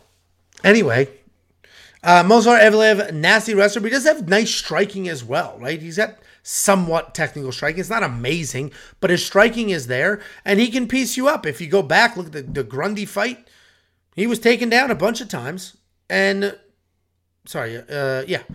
down a bunch of times, but was able to win that fight with the striking exchanges. The striking is what carried him in that fight because he had no takedowns. I think Grundy had a total of like 11 total strikes landed. Because he was shooting desperately, but Movsar was able to light him up on the feet. Got taken down, but I don't see that happening in this fight. He's taking on Diego Lopes. And it might be a new name, but it shouldn't be a new name because he fought on the Contender Series. He's been floating around on the regional scene since 2012. Very experienced guy. He did lose on the Contender Series to Joe Anderson Brito, and this poor bastard had to fight Joe Anderson Brito on a Contender Series fight, and now Movsar Evloev in an actual UFC fight. Like that's a rough stretch. 2 killers for different reasons. Style-wise, he's got solid BJJ. He's mostly using that BJJ when he's in trouble, press against the cage, but he's a well-rounded guy, and he's really loves to come forward, just bombing away, throwing heavy power shots. He's chasing finishes. His striking can get wild, and then he chases those finishes, but he keeps things in combinations, and he methodically works forward until he can uncork. Like, he will stay patient, working forward, and then as soon as he thinks he has his opening, he'll just bomb away like crazy. Doesn't use his wrestling too often, but it is there if he wants to. And then very, very, very slick, dangerous jiu-jitsu. Diego Lopez is very solid. I mentioned it sucks for him that this is his UFC debut on short notice. He has beaten, he can beat a lot of featherweights in the UFC, and he can actually have some success in this division, but I don't think he's going to win this fight. I think he's going to get taken down essentially at will. This is going to be a 3-round decision because Movsar is not dangerous, doesn't put people away. Don't bet the under on this. But Movsar, whenever these odds drop, is going to be a massive favorite, as he should be. He's going to wrestle his way to a win here. What do you think, Jakey boy? Also, Jacob hates Movsar. What do you think? Dream. Believe. And make it happen.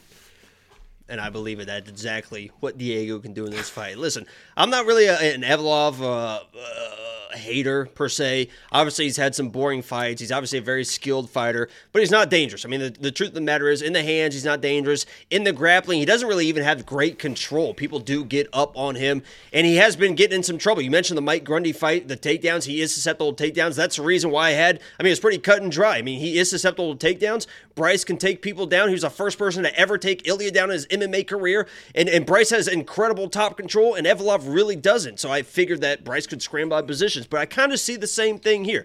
Now, this is a flyer, and this is going to be one of those inside the distance decisional action plays. I think this is one of the best places on the card because it's going to be wild. It's probably going to be plus 200, plus 300, plus 400, something like that. But this dude, Diego, does not stop, man. I mean, he is tough as shit, dangerous as shit. That Joe Anderson-Brito fight was wild. He almost had an arm bar, almost had him in a darce, almost had him in a knee bar. This guy is nonstop off his back, and mixing that in with the kind of lack of control that Evloev has at times, there could be some wild scrambles here. And he's slick too with the guillotines. Now, and I'm very anti-guillotine. You'll hear me on the live streams. Don't pull guillotine. You're just getting up on your back. But in this situation, though, as good as Diego is on his back, his best chance to win this, I think, is a Hail Mary submission. He's got some power in his hands, but I think Evloev can stay safe on the feet. He knows how to keep distance. He knows how to keep range.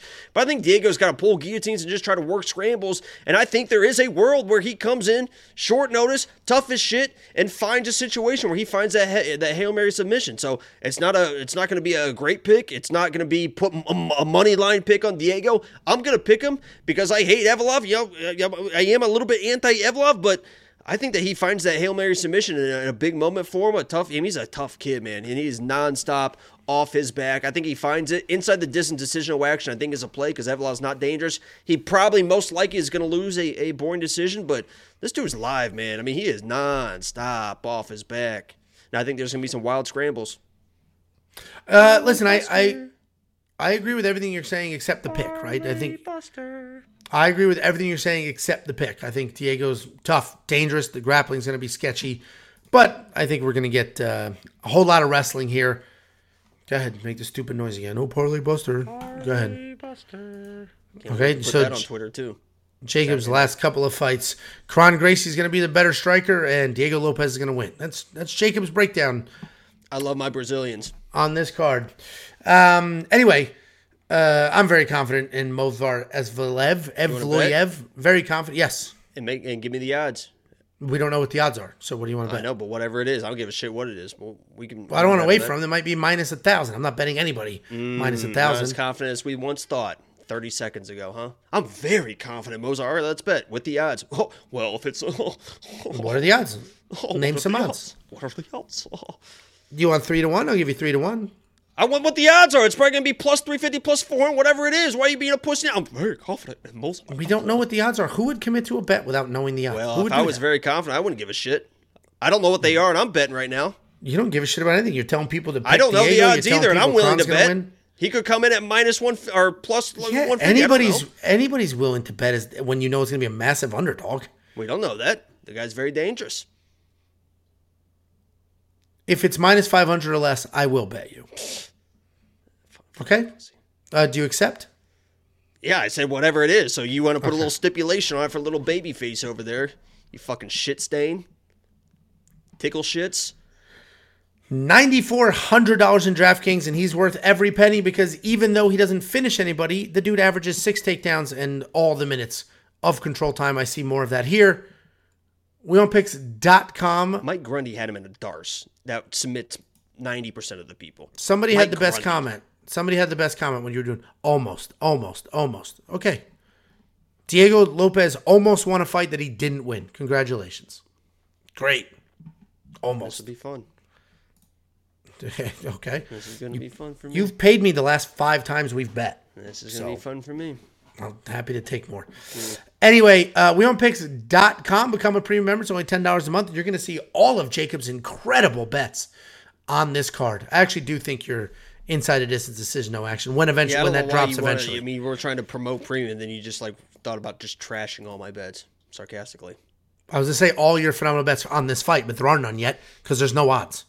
I'm definitely putting a fucking unit on inside the distance decision. I like that bet a lot. We obviously, again, There's no odds it doesn't exist. That's going to be fucking plus 300, plus 350 at least. It's fucking working. Probably because the odds makers, Mozavar is going to be a minus 1,000, and Diego Lopes, they're going to give him those odds. That's what you disagree. That's what they're going to do. Minus 1,000. I think it's going to be minus 450 open, push to 550.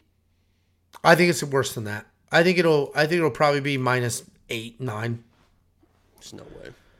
He was already a 3-1 favorite. Man, I mean, he's not clueless. Jesus, I hear you. Know that he went the distance with the Jordans. That was short notice. He had him in multiple situations. I'm not saying I would put the odds that way. I just think that's what's going to happen. Anyway, WeOwnPicks.com. Become a premium member. If you're already a premium member, link your Discord so that when those props drop and Jacob hammers it, you get an alert to your phone instantly.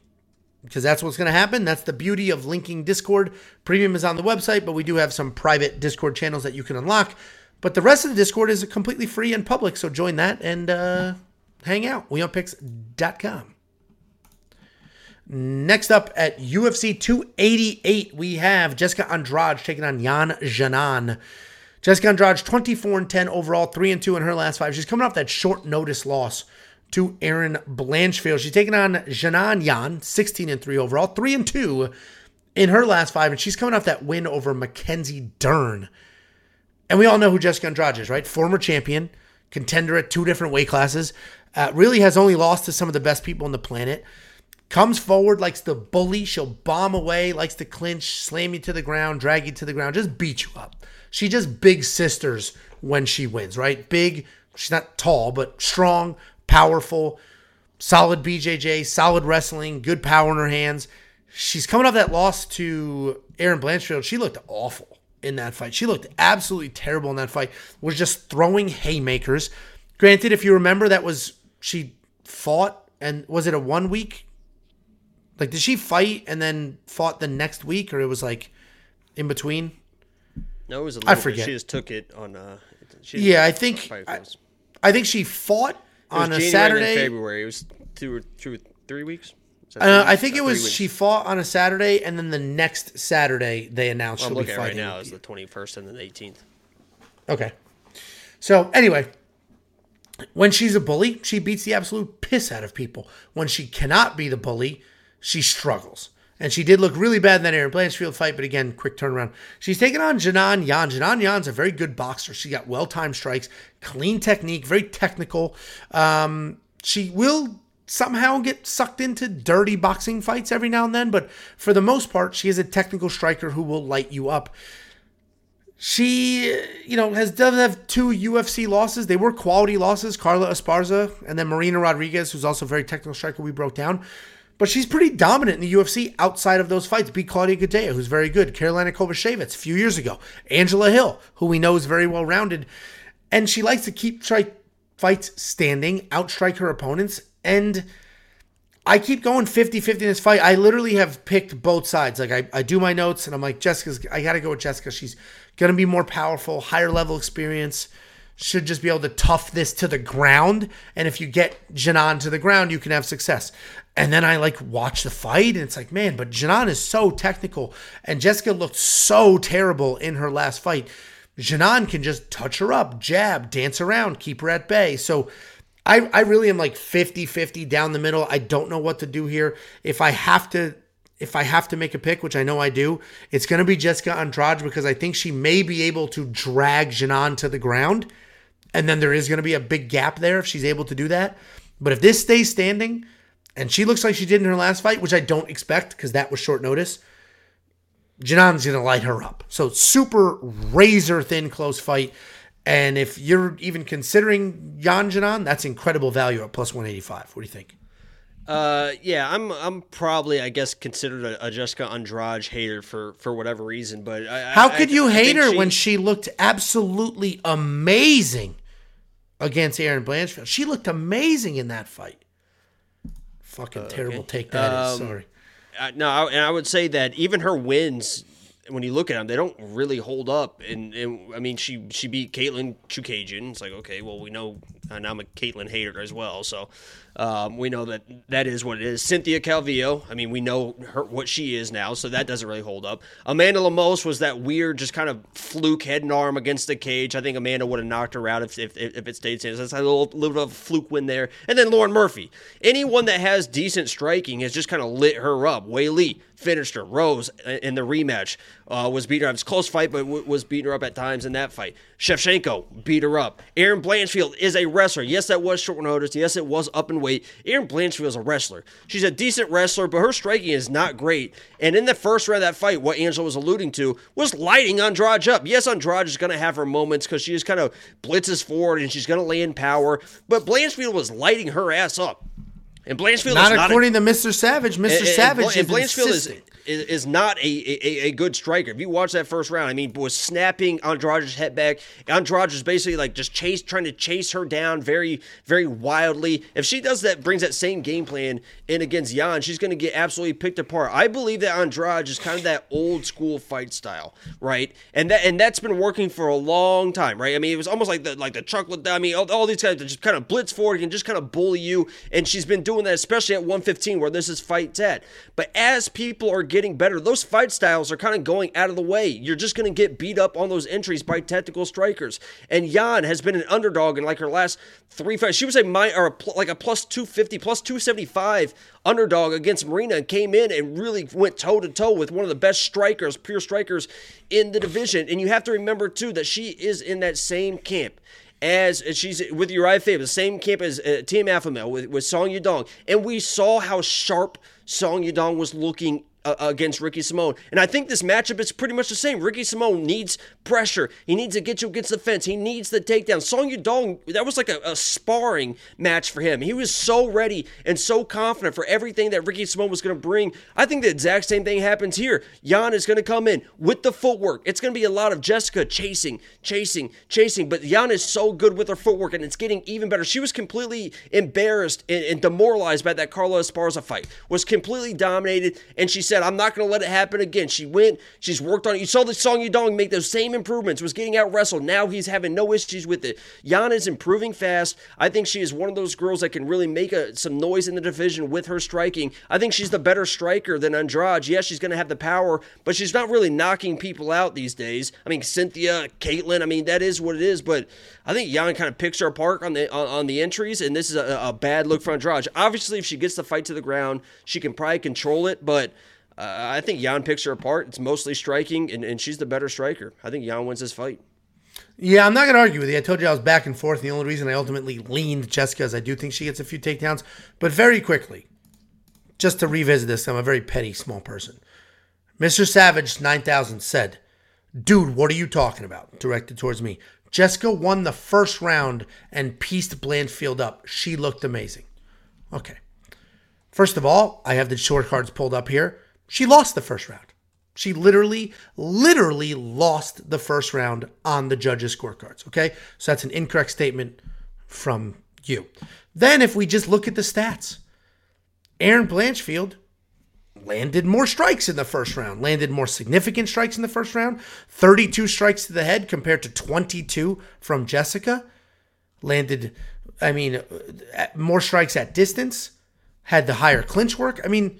And that's it's just a joke. It's just an absolute joke. People just say stupid shit, and they're not held accountable because they're not on video every week doing it day in and day out. That's the same guy that was giving you shit about the height. What? The height on the whatever. Who was it? What fight was it? No, that was Ernie. Ernie was like, what's the height difference? Literally, this was last week when he said somebody's going to be higher. It was Norma Damon or something like that. Somebody's taller, your stats say, and you were like, oh, but my stats are right. And turns out she was shorter. Okay, well, turns out he was dead wrong. Damage scores more. Dude, she lost the fucking first round, man. She literally lost. Your scorecards don't fucking matter. It doesn't matter what you think. It's what the fucking judges think. Jesus Christ. Oh, she won the... No, she didn't. Yeah, we're aligned here in that we think it's a super close fight. You ultimately leaned Janan because of the superior striking, which I completely agree with. I'm leaning Jessica because I think she'll squeak out a couple of takedowns and just bully. But Happy for Yanan to win. Plus 184 is insane value there. I mean, if you're considering Yanan to win, I mean, the money you're going to get on that is absolutely phenomenal. She fights like when I was watching that fight, I went and rewatched the Marina Rodriguez fight today for different reasons. And damn it. And she fights like Song Yadong. I mean, the way she fights and like bouncy in and out, the footwork. I think it's going to look like the same like that Ricky Simone fight. Yeah, it's going to be. This should actually be a really fun fight. Jessica Andrade is always in fun fights, and Yan Janan's a very good striker, so this should be a fun fight as well. So, yeah, I'm surprised to see the Andrade quick turnaround like this, but she lost by submission, so it's not like she has issues with her chin or anything like that. But either way, should be a good fight. Tons and tons of value on Yanan, and that line continues to move.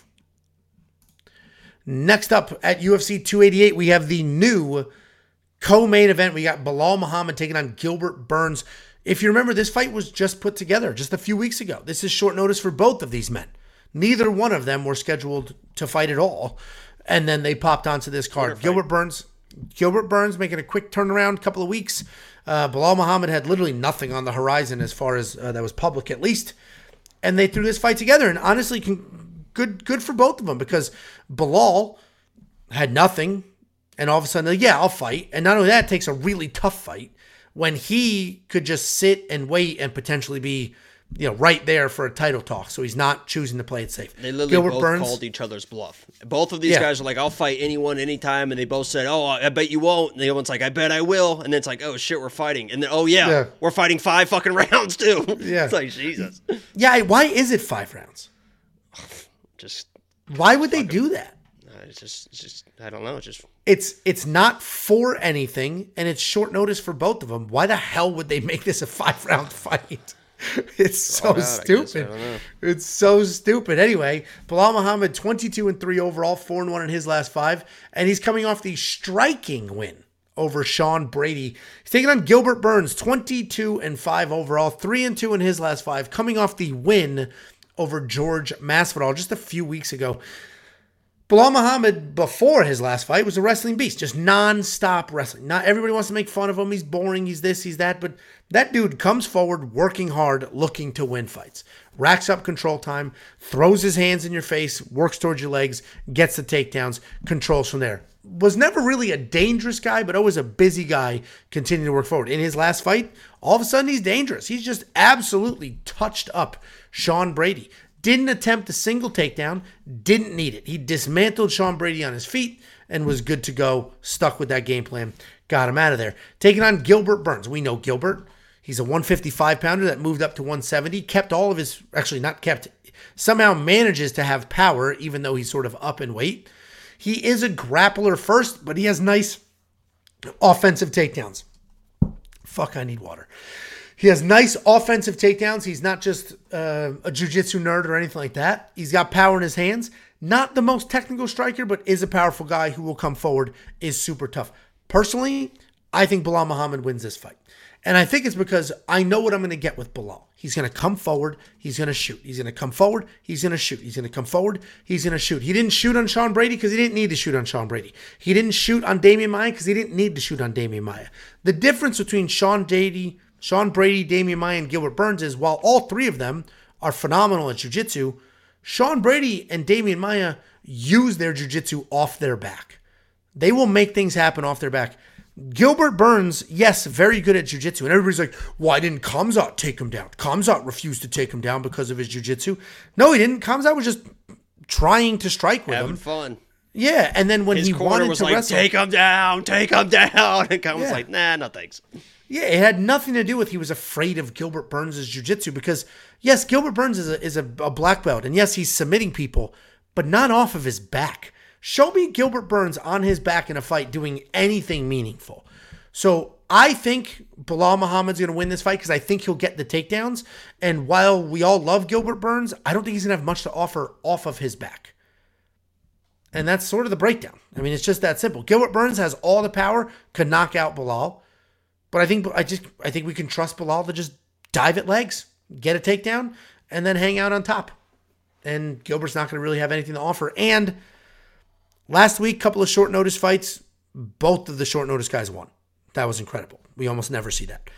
But these people making these 2-3 week turnarounds have not been successful in the past. Just off the top of my mind, we talked about Jessica Andrade, Terrence McKinney, when he almost put out Drew Dober. Like, these people that come back super quick to save a card, to jump in right after fighting. Chris Curtis, when he went over to fight Jack Hermanson, it doesn't really work out for them. So I think that's working against Gilbert as well. But Bilal's short notice. Ramadan could potentially be a thing, but he beat Luque during Ramadan, no issues whatsoever. What do you think, Jake? I thought you were about to say he beat leukemia on. I was like, what the fuck is this? What the fuck, it looks like what the fuck is that? But yeah, I'm a obviously everyone knows, if you don't know, I am a Bilal hater. When it comes to being a Bilal hater, that just means him as a fighter. He's a pretty funny dude, and he seems like a great guy outside the octagon. So I don't want to get twisted like I just hate the guy, but I hate his fighting style. A lot of people do, because he can be boring. I was very high on Sean Brady. I was very, very high on Sean Brady going to that fight, because I thought it was going to be a grappling affair, and I thought Sean Brady was going to be able to win those grappling exchanges. Turns out Bilal got with Khabib, learned how to throw a jab, and just beat Sean Brady with a jab. But we now know that entire camp is complete frauds in the striking department. And Sean Brady is not a good striker. And yes, Bilal was piecing him up, but he's not a good striker. But if you rewatch that fight, and yes, I know Sean got TKO'd and he got finished in the second round, but in that first round of that fight, even with Bilal controlling the distance, controlling pressure, Sean Brady was landing some good shots. I mean, he landed 4 or 5 shots that if Gilbert is landing those same shots, it is going to be night for a guy like Bilal Muhammad. And Bilal Muhammad needs to be the pressure guy. He needs to be the guy moving forward. For the takedowns, he needs to be moving forward. He needs to get you against the cage and then work the takedowns from there. For his striking, he needs to be moving forward, working the jab. Gilbert Burns is not going to let him be the one moving forward. I mean, Gilbert Burns in every single one of his fights is the guy that is moving forward. He's going to be crowding the wrestler. The jab isn't going to be there. Bilal is going to be circling away. The last guy that did that and kind of picked him apart was Leon Edwards. Leon Edwards absolutely was just embarrassing this guy, Bilal Muhammad, in the striking. And I believe Gilbert Burns can just kind of pressure this guy forward and land those big shots that you've seen, and maybe use some offensive wrestling as well, because Gilbert is really, really cleaned up. He used to be kind of just that jiu-jitsu guy, but his offensive wrestling is good, his top control is good, his takedown defense is good. So if he's just moving forward against Bilal Muhammad is not going to have the space to shoot those takedowns. He's not shooting takedowns and getting them against Gilbert Burns off his back foot. He's not that good, and Gilbert Burns is so high level that those kind of takedowns are not going to work. He's got to be the one moving forward, and maybe he's able to get respect early with the hands. Maybe he does get that jab pumping. Maybe he stings him a little bit, and then he can control it. If he is up on top, yes, he can win this fight. If he can have top control and win this fight, but Gilbert Burns is going to be the one pressuring him in this fight. He's going to be able to touch him. He's going to be able to maybe mix in some takedowns on his own, and Gilbert Burns is going to control this fight and win this fight. I'm pretty high on Gilbert Burns. I think it's just a bad matchup for Bilal. He probably does beat most of the guy in the division because he can't out-wrestle him. I don't think he can out-wrestle Gilbert, and therefore he's going to lose. Yeah, it's funny. The chat is so split on this fight. Oops. The chat is so split on this fight. Like, nobody is agreeing. What the hell? Oh, I did these out of order. Oh, well. Nobody agrees. And it's so funny watching people argue in the chat, because it's never like, oh, I understand your point, but you're an idiot. You don't know anything. Bilal sucks. He's going to get knocked out. Oh, Gilbert Burns is the worst fighter that's ever existed. He got knocked out by 145-pound Dan Hooker. Nobody's reasonable. I'm going to be reasonable with you. Gilbert Burns could absolutely win this fight. Of course he could win this fight. It's very possible. Gilbert Burns is with you. Bilal Muhammad cannot win this fucking fight, and you're an idiot. So you genuinely believe Bilal can't win this fight, because the line movement says otherwise. That guy's awful. You're not worried about Sean Brady. It's like, wow, congratulations. That camp he doesn't. sucks. I'm not. Who's talking about his striking? I didn't mention his striking once in why I think he would win. Not one time. Well, I'm just talking to the general public. It's more than you watching this video. Okay. Not really. Our viewership's pretty bad. Well, we're split. I'll bet this fight, even money, $100. Okay. Look at this guy. All right. Doesn't want to take the. I guess you could take the. Never mind. Idiot. $100. Yeah. I was about to really thank God I stopped myself, because I was really about to be like, oh, look at this guy. All of a sudden, the odds don't matter. Yeah. But yeah, $100 even. That's fine. I heard it going, and I'm like, okay, fine. Force me into taking the odds, you dumb bastard. So, all right. $100 on this fight. We'll be watching it live together. I'll be sure to record your reaction, and while you hand me the money, bring cash. It's better for the video. But I'm not going to die on my shield. Gilbert Burns could absolutely win this fight, landing a big shot. I just think Bilal's going to be diving at legs, and that's going to be a problem for Dorino. 8,000, 8,200, it's 5 rounds. And it's almost even money. I think you got to have your side here. If Bilal wins this fight, he's going to score a gazillion points with takedowns and control time. And if Gilbert wins this fight, it's probably stoppage, right? Hope so. So, DraftKings probably a safe play. And Gilbert cut his hair, by the way, which is unfortunate. It was wild that it grew out like a straight-up afro. Good for him. It was wild. It's cut now. Well, I thought he was going to grow it out and braid it. If he had, imagine with braids in, holy shit, that would look incredible, dude. Sean Brady, Gilbert Brazilian Burns with fucking braids. Oh my god, that would be terrifying. That's what I thought he was going to do. A Brazilian Sean O'Malley. But man, that would have been incredible. Anyway, WeWantPicks.com. Just click become a member. $10 a month. Unlock literally everything. All our bets, all our picks. Artem's bets. Artem's picks for all events, including the huge 1FC fight card on Friday. DraftKings Optimizer, DraftKings Plays, Fantasy Prop Games, all of the things. And we forgot to mention a month. Bilal's main training partner for this camp, which I think we need to mention. Go ahead. Jessica Pena. Same camp. And we know how high level she is. Yeah. Juliana Pena, you mean? Oh, what did I say? Jessica Pena? Yeah. You said Jessica Pena, and then, yeah. Oh, yeah. Yeah. About the same level. Next up at UFC 288, we have the main event of the evening. We have a fight that has been in the works. We've been doing it for 2 hours. Your fat ass dog's getting its second meal. Actually, that's less than 2 hours. It's 1:59. Time's a little off. Anyway, Aljamain Sterling taking on Henry Cejudo. This fight has been developing for, over a year now? Something like that. And it's actually awesome that it finally came together. We got current champion Aljamain Sterling, 22-3 overall, 5-0 in his last 5. He is riding an 8-fight win streak. He's taking on Olympian Henry Cejudo, 16-2 overall, 5-0 in his last 5, coming back after 3 years away, and he didn't lose. He left as high as he did. 2 division champ, left. Literally left, vacated both belts at the same time. It was incredible. And I'm a huge Henry Cejudo fan. Yeah, I'm a huge Henry Cejudo fan. I've been following Henry Cejudo's career long before he was in the UFC. Well, anyway. Nerd. Okay. That's more of a nerd thing than opening cards. Sure is. I follow wrestling.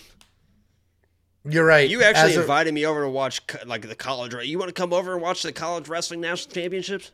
Fucking no. Okay. Cool. No, you're too cool. Yeah. Thank you. All right. Awesome. Keep this moving. Henry Cejudo, as everybody knows, Triple C, because he's an Olympian and then has 2 belts in the UFC. Triple C, triple champ. And that's what he is. He's a phenomenal wrestler. He's a champion. He figures out how to make things work. He also has very good striking, right? He put out a couple of people before he retired. Before he was gone, he was knocking people out. Clean striking, fast, became dangerous later in his career, and obviously, as we know, an incredible wrestler. He's taking on Aljamain Sterling. Aljamain Sterling, not an incredible wrestler, right? He gets takedowns. He backpacks people, but he's not an incredible wrestler. Aljamain Sterling's striking, just okay. He's actually turned into more of a striker as of late in his career. He's got that sort of long, sort of in and out striking style. He does a good job with his footwork, good job managing range. Why are you making a face? He likes to come in and out like this. You're saying that Aljo is turning into a striker? If you look at his stats and if you look at his career, he started as just wrestle. And then in his last 3-4 fights, wrestling isn't game plan number 1. Okay, fuck off. You do your breakdown in a second, stupid muppet. He has 8 takedowns in his 3 title fights, including 3 against Jan, 5 against TJ. And that's because TJ had 1 arm and it was very easy to get him to the ground. And that's the problem with Aljamain Sterling. There's an asterisk next to every single one of these wins. He played up the knee, faked an injury, faked the illegal knee, whatever it was, to win the belt. Then won what a lot of people think was a controversial decision. Then he just beat a dude with 1 arm. Obviously, not his fault. He went out there, beat the shit out of him. He's not a judge, so it's not his fault if you think he got a bad decision. But there's an asterisk next to every single one of his wins. I love Henry Cejudo. I want Henry Cejudo to win this fight. But to ignore 3 years away is troublesome. And you know that, have you seen that handshake video floating around? What are you going to say? Aljo is so big. He's fucking huge, dude. He's a weight fucking bully. Huge. He literally is a weight bully. Great. Okay, fine. He's absolutely. Oh, well, yeah. I mean, because I'm not trying to, like, and he does it well. Like, he's absolutely tremendous. And Henry Cejudo might have a little bit of trouble. So I think Aljamain Sterling is going to win this fight. I want Henry Cejudo to win this fight. I would love for Henry Cejudo to win this fight. I will be rooting for Henry Cejudo. But I think Aljamain Sterling is going to be too big. He's been too active.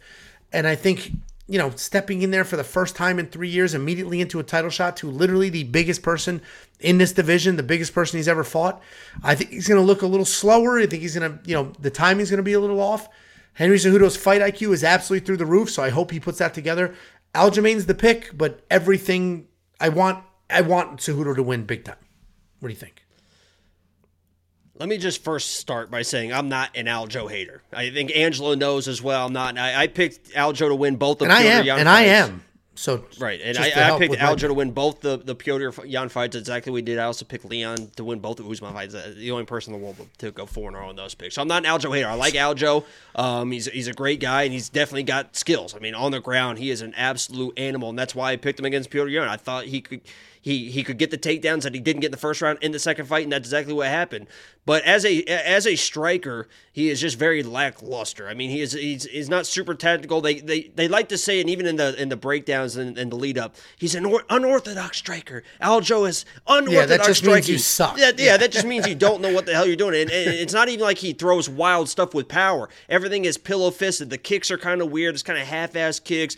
Against Piotr Jan in that first fight, especially, he was doing like wild spinning stuff and just falling down after he's striking. It was embarrassing. I mean, Henry Cejudo is the better striker in this matchup. I don't think there's any question about that. If you're arguing that, I think you're just, I don't know what you're watching. If I could copy and paste the Henry Cejudo from 3 years ago and drop him into this fight, I think he dominates. I think he absolutely dominates his fights.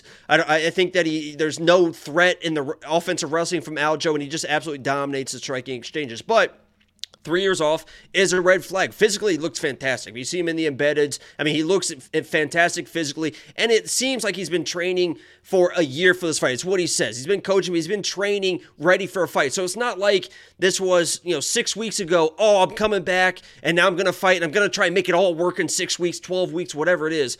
So he has been training. So I think physically he's going to be fine. But at 36, sometimes you do slow down. I think he can win the striking exchanges, and Aljo's takedowns, to me, aren't good enough to take down a guy like Cejudo. So I'm going Cejudo in this matchup. I think Aljo, with his takedowns, he's not an explosive double leg. He's not an explosive single and then cut the angle and this and that. He gets the single, he drives you to the fence, and he works you from there. It's methodical, right? And he works. I mean, he can get takedowns against other people, the trips and this and that. But against a guy such high level in Cejudo, I just don't think he can get the takedowns. But weird things happen. Cejudo has that karate style that he goes to. He throws a lot of kicks. He has great leg kicks. If all of a sudden a leg kick's caught, there's a scramble, something weird happens on the ground, and Aljo gets this dude back, of course he can submit this guy. Of course he can backpack this guy and submit this guy. If he can submit anybody almost in the UFC probably. Aljo is very good on the ground and is a submission threat at all times. So yes, if there's a weird scramble, Aljo ends up on his back, he can submit this guy. But as far as just coming in, shooting a takedown, taking him down, I just don't see that path to victory for Aljo because I think his takedowns are very, very overrated and too methodical for a guy as high level as Henry. So I think this is mostly striking, and Henry is the way better striker in this matchup. But I fully understand the threat that Aljo possesses if there is a weird scramble on the ground. So I'm going Henry Cejudo in this matchup. I like Aljo. I might even be rooting for Aljo, even though I have my bets. I kind of hedged it in the way. Premium members know what it is. I got a big bet on Henry Cejudo this week, and I think he gets it done. I'm not surprised that he flipped to the favorite. I got him when he was a dog. He's a favorite now. We'll see how it plays out. Closing odds. Yeah, listen, I agree with everything in that, except I think Aljamain can get the takedowns, but not clean takedowns in the middle of the cage. I think he can get Henry against the cage and literally just big brother him. Pick him, literally can pick him up. I agree with that. He is so big that maybe he does just kind of muscle him. Maybe he does just muscle him to the ground, but he can straight up pick him up. You wrap your hands around the butt. Just what's Henry's going to do? No, I watched a TikTok that when somebody grabs you around the back like this, and they're trying to pick you up, you spread your legs and you make your base. So you're doing like this, and they have their arms around like this, and with like that they can pick you up. But if you spread your legs, boom, and make your base. And then what you do is, I think you lean into a way, and you can scoop that person's leg, and then you take them down like this. So don't be surprised if you see Henry, if he's in that kind of like seatbelt body lock, you make your base like this with the legs, you duck the shoulder under, and then you take and you slam. So that would be my advice for Henry. I saw it on TikTok. Congratulations. Real solid. Or you could just hook the leg and not get lifted. Anyway, I think he gets picked up against the they have you trapped like this. You hook the leg with your foot, you muppet. No, you make your base. That's how you don't get thrown. You literally just... Yeah, you make your base. That's how you don't get picked up. Anyway. What an absolute fucking shit show. We're on opposite sides, but I think we both agree this is a super close fight. DraftKings, you get the very rare split down the middle, 80-100. You almost never see that. That's very, very rare. So pick your side. It's 5 rounds, and I imagine, it's 5 rounds of 2 little guys. There's going to be some scoring here. I don't think it's going to be pitter-patter strikes. I do think there's some level of wrestling, either from Henry or from Aljamain. I think Aljamain personally is going to bully against Cage, get the takedowns.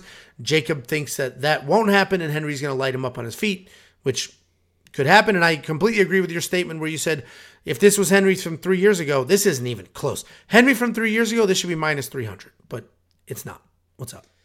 And then a lot of people, and I've seen this before, that, Henry's just doing this for the money. He's just doing this for the money, this and that. I believe Henry when he comes out and says, listen, I want to come out and put my name on the record books. I want to be like Jordan. I want to be this. I want to be known as the greatest of all time. He's a lifelong competitor, man. And you don't lose that burn. And I think this is a competition thing for him. And obviously the money's good. I mean, he's going to get paid for it. What it is. But he's just such a competitor. I believe that this truly is a competitive fighter. He's not just doing it for the money.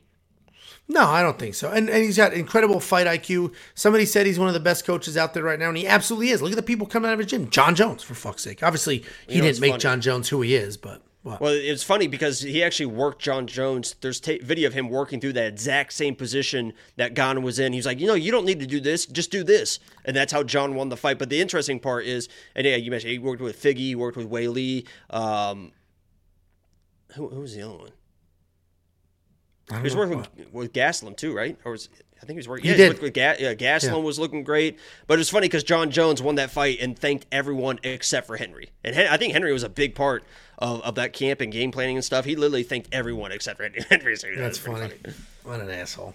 Anyway, you know our sides. You know how we feel. Let us know how you feel in the comment section. Oh, Jiri. Another one, yeah. Well, his arm's fucked. Anyway, become a premium member. It's only $10 a month. You'll get literally everything you could ever imagine. We do pretty well on pay-per-views. We're up 23% net profit for every pay-per-view this year. That's 29.9 units of net profit. If a unit for you is $10, we're not even halfway through the year. We're only 5 months into the year, and you would have $299. If a unit was $10, you'd have $299. Congratulations to you. Pay-per-views have done well for us. I imagine this one will be more of the same. But it's not just copy-paste bets. We have tools. We have the line movement tracker. There are 2 different fights on this card, open as big underdogs, closing as big favorites. And that movement, whether lines are closing, lines are widening, that is very insightful movement to give you ideas or give you, honestly, a lot of what we do is tell you who to stay away from. The reason we made money at UFC Vegas 72 is because we avoided the landmines. We were not overly committed to any of those favorites that lost. There was a lot of favorites that lost this past week. And the line movement tracker can help you do that as well. The trends tend to be pretty accurate. We also have all sorts of other data and analysis and metrics and interactive charts and things like that to help you find your spots. And it's not just us. We also have Artem. Artem is breaking down fights, giving detailed... Another shrimp on the barbie. He's from New Zealand, not Australia. Detailed breakdowns on non-UFC fights as well. He has a whole huge, ridiculous write-up on ONE FC, which is Friday. He's doing Cage Warriors. He's doing LFA. He's doing Bellator, PFL, all of these other organizations where there are always very nice spots to be had. And if you sign up for premium, use his code ARTEM so that he gets paid. Dingo ate me, baby. We accept credit cards. And if you want $50, I will send you $50. WeWantPicks.com/bet. Sign up with any one of our betting partners using our links. Make a deposit. I send you $50 as a thank you. Jakey boy, any last words? Friday night, the big pack opening.